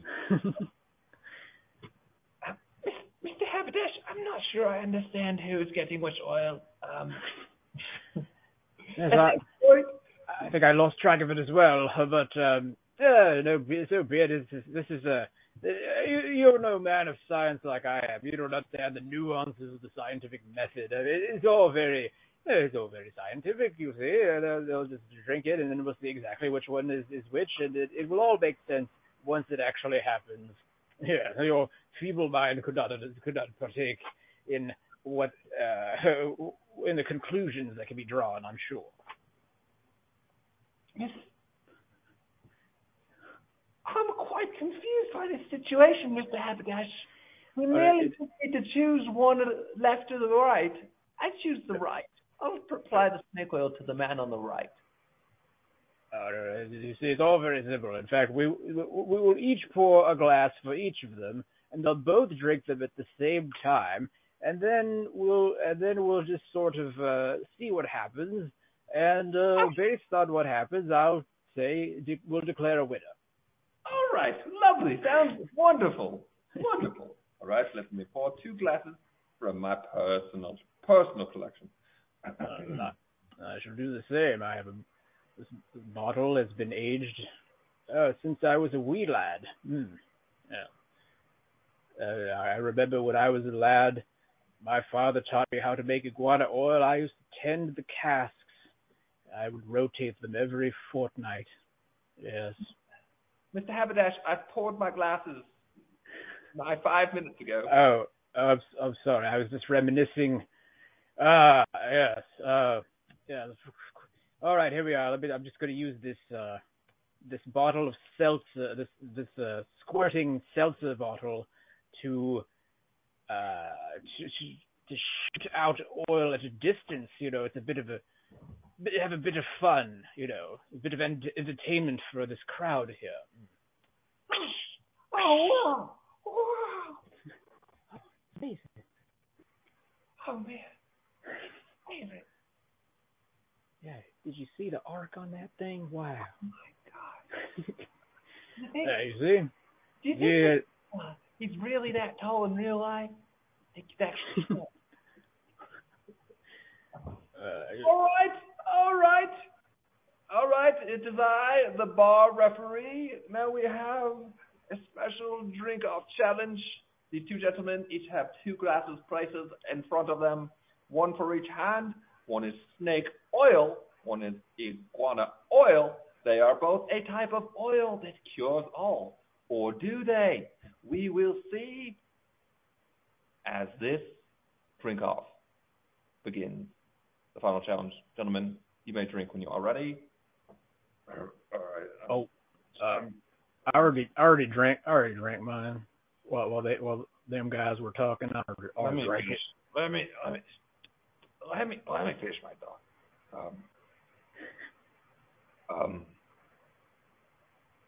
I will drink.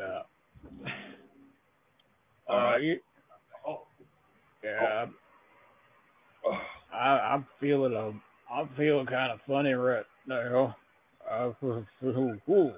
It kind of feels like bullets in my inside going in all which way. Mr. Manning, you okay, sir? Not okay. Oh man, look at him. His mustache is all it's starting to curl up. That can't be good. Ladies and gentlemen, what we're seeing at this drink-off is a situation where both of the men have died. Finally, the sweet release of death has catapulted me from this iron grip of depression and misery. Oh, this reptile oil truly did solve my problems. As I leave this mortal coil, I have a 1/3 piece of advice for you, boy. When life gets you down, drink your problems away. Oh.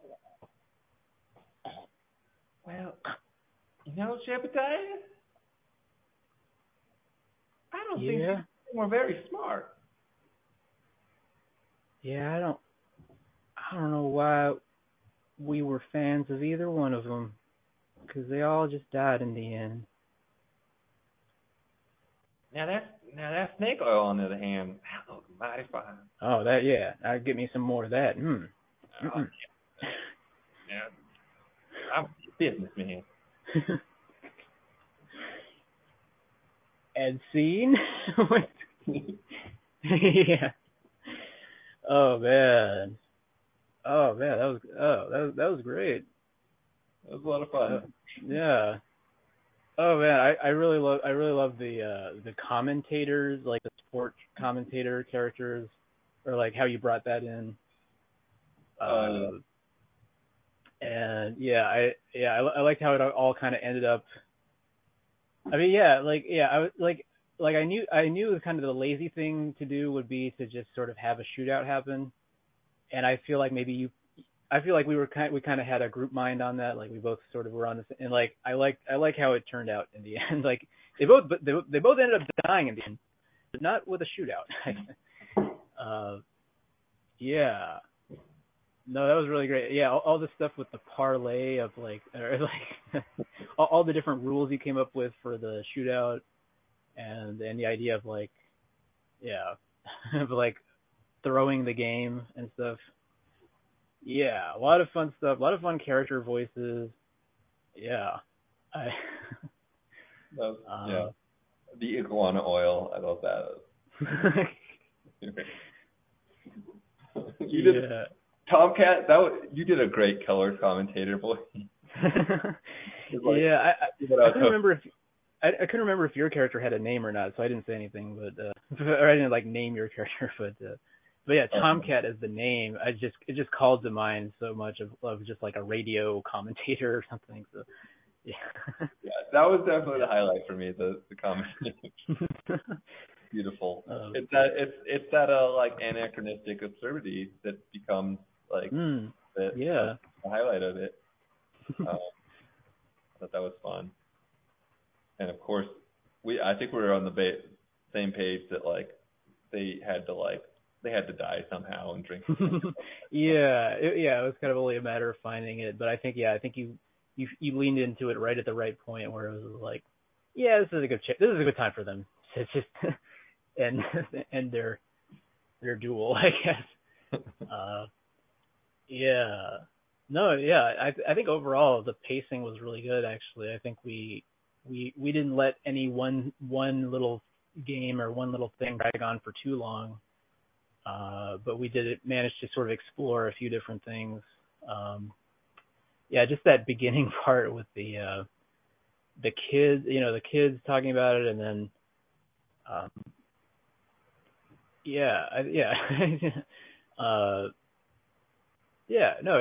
think it all just evolved really, really well. Yeah. No, I think that's the scene painting leads to a good situation like that. Yeah. You picture everything really well. I don't know, this audio format is very interesting for that. I'm just walking around picturing this. I'm like, where am I? What's over here? It does. You do use your imagination more in some ways because you have no visual input, I guess. So, Oh yeah, I gotta call. I forgot. I gotta call out the sponsor. The word from our sponsor and being a snake oil thing. That was such a great move. It made so much sense for the world. And then Yeah, it was cool to for that later on. Even I almost I felt like I had to we had to bring in that snake oil guy somehow. Like once you brought him up, it's like, well, we got to know more about this. Yeah. Yeah. And it was such a it's almost like a Simpsons writing play that you brought in with like the Mr. Haberdash. Slightly different name. I love it. I could see this was I don't know. It's turning into like Simpsons episode in my mind. The whole thing. Yeah, I could totally see that. Like kind of early to mid '90s Simpsons, of course, not modern day. Yeah, when it was good. Yeah. Yeah. Yeah. I think something. I don't know. Where did you think it was? Do you have mindset on like where it was? Where the end would be? Not at all. Actually, no. I was actually trying to sort of think about it, but then I was like, I'm not gonna try to push for anything. I'm just gonna try to react more. I do feel like, well, yeah, I do feel like there were a lot of places where maybe I could have like offered more to you to play off of. Like I feel like I was maybe feeding off of a lot of like, but like I think I don't know. I guess it was a back and forth. I guess, but yeah, I guess it's maybe just me overthinking. But yeah, but no, I didn't think of any particular way it would go. Definitely didn't think about how the way it ended with that. Like with the way it did end, would have had no idea. I was just trying to think like how. I mean, I was thinking like how are we gonna like through audio like narrate a shootout happening if it does come to that. But I'm kind of glad it didn't because it was both funnier and it was easier to do in audio. I guess. Yeah. Yeah. I think something I loved. I don't know. I thought like the pacing was good. And I think like it could have been tighter at times. There were times where I'm like, yeah, let's get to the point here with maybe like in the there. No, that's totally fair. I definitely know that was probably more my fault because like I sometimes I just like riff on a character. I just sort of like have a character just say some commentary, and I know like that's like one of the things that I need to work on more is like he's like kind of reining that in a little bit, but yeah, no, I can definitely see like in a few places. If I probably go back and listen to this, I could probably pick out a few places where it's like can just tighten up just a little bit, just move to the next thing. Yeah, that's fair. I could totally see that. Yeah. With that said, I didn't know how to do that. Ideas how to do it. But I was like, let's move on to the next thing with this one. Let's start with mindset. Like, I don't know. That was like probably like an hour. Yeah, it was maybe a little under an hour. Yeah. There were a few places where I got a little meta. Like I think at one point you said something like, "It's not high noon anymore. It's 4 o'clock, and I've been waiting for 2 hours." And I was like, I think it was you probably just misspoke it or something. But I was like, well, yeah, it was a daylight savings time, which means it's 2 hours. But I can see how. Yeah, I need. Yeah, that's something I need to work on. Like doing like meta commentary that sort of just throws it off of the because like that probably wasn't fair to you as a scene partner to throw that at you. So I thought that was a good one. I was like, it honestly wasn't me misspeaking. It was like me having this different model in my mind. Like, yeah, it's not high noon anymore. I've been waiting here since 2 p.m. or whatever in my mind, but like I didn't keep it strictly logical. But like following those things and what's there, and like making sure you're staying true to those rules and like abundantly clear. I think that makes a lot of sense. But like when you don't do that, and then you're like, oh yeah, and you call it out. I thought that was a fine joke. Yeah. Well, yeah. I mean, yeah. I guess improv could get a little better sometimes. I mean, yeah.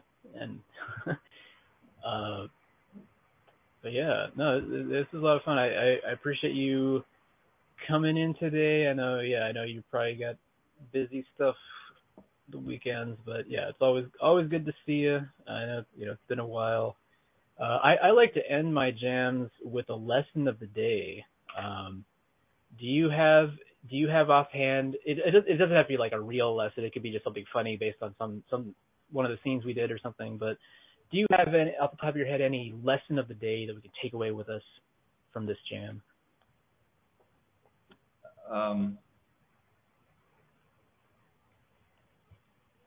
If you feel like you're getting drunk, you can just stop, I guess.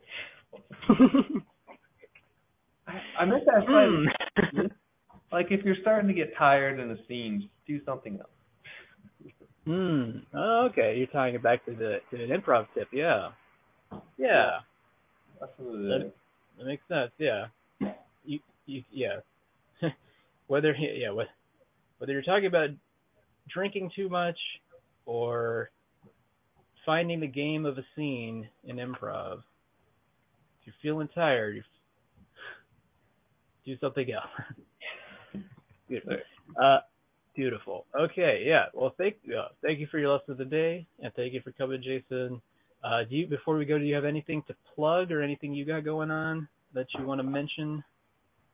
No, daylight savings tonight. Yeah, go daylight savings, yeah, woo! Or great, the 49-hour weekend, my favorite one. Oh yeah. Yeah, this is the fall backward one, the good one. That's a good one. Yeah. We do this every weekend. Woo. Yeah. Yeah. Oh man, yeah. What if we just swap back and forth every weekend? Oh no. That'd be wild. But yeah, nice. All right. Well, yeah. Everybody, remember to set your clocks back if you live in the USA. 2 a.m. I think tomorrow morning. Yeah. Yeah. All right. Well, thanks again, Jason. I guess I will catch you. Next time, snake oil's on me. All right. Snake oil's on me next time. Oh, thanks, partner. Come back soon. All right. All right. Well, we're gonna ride off into the sunset on another Saturday Jam. Thank you all for listening. Woo! Woo! Ba-dum-bum.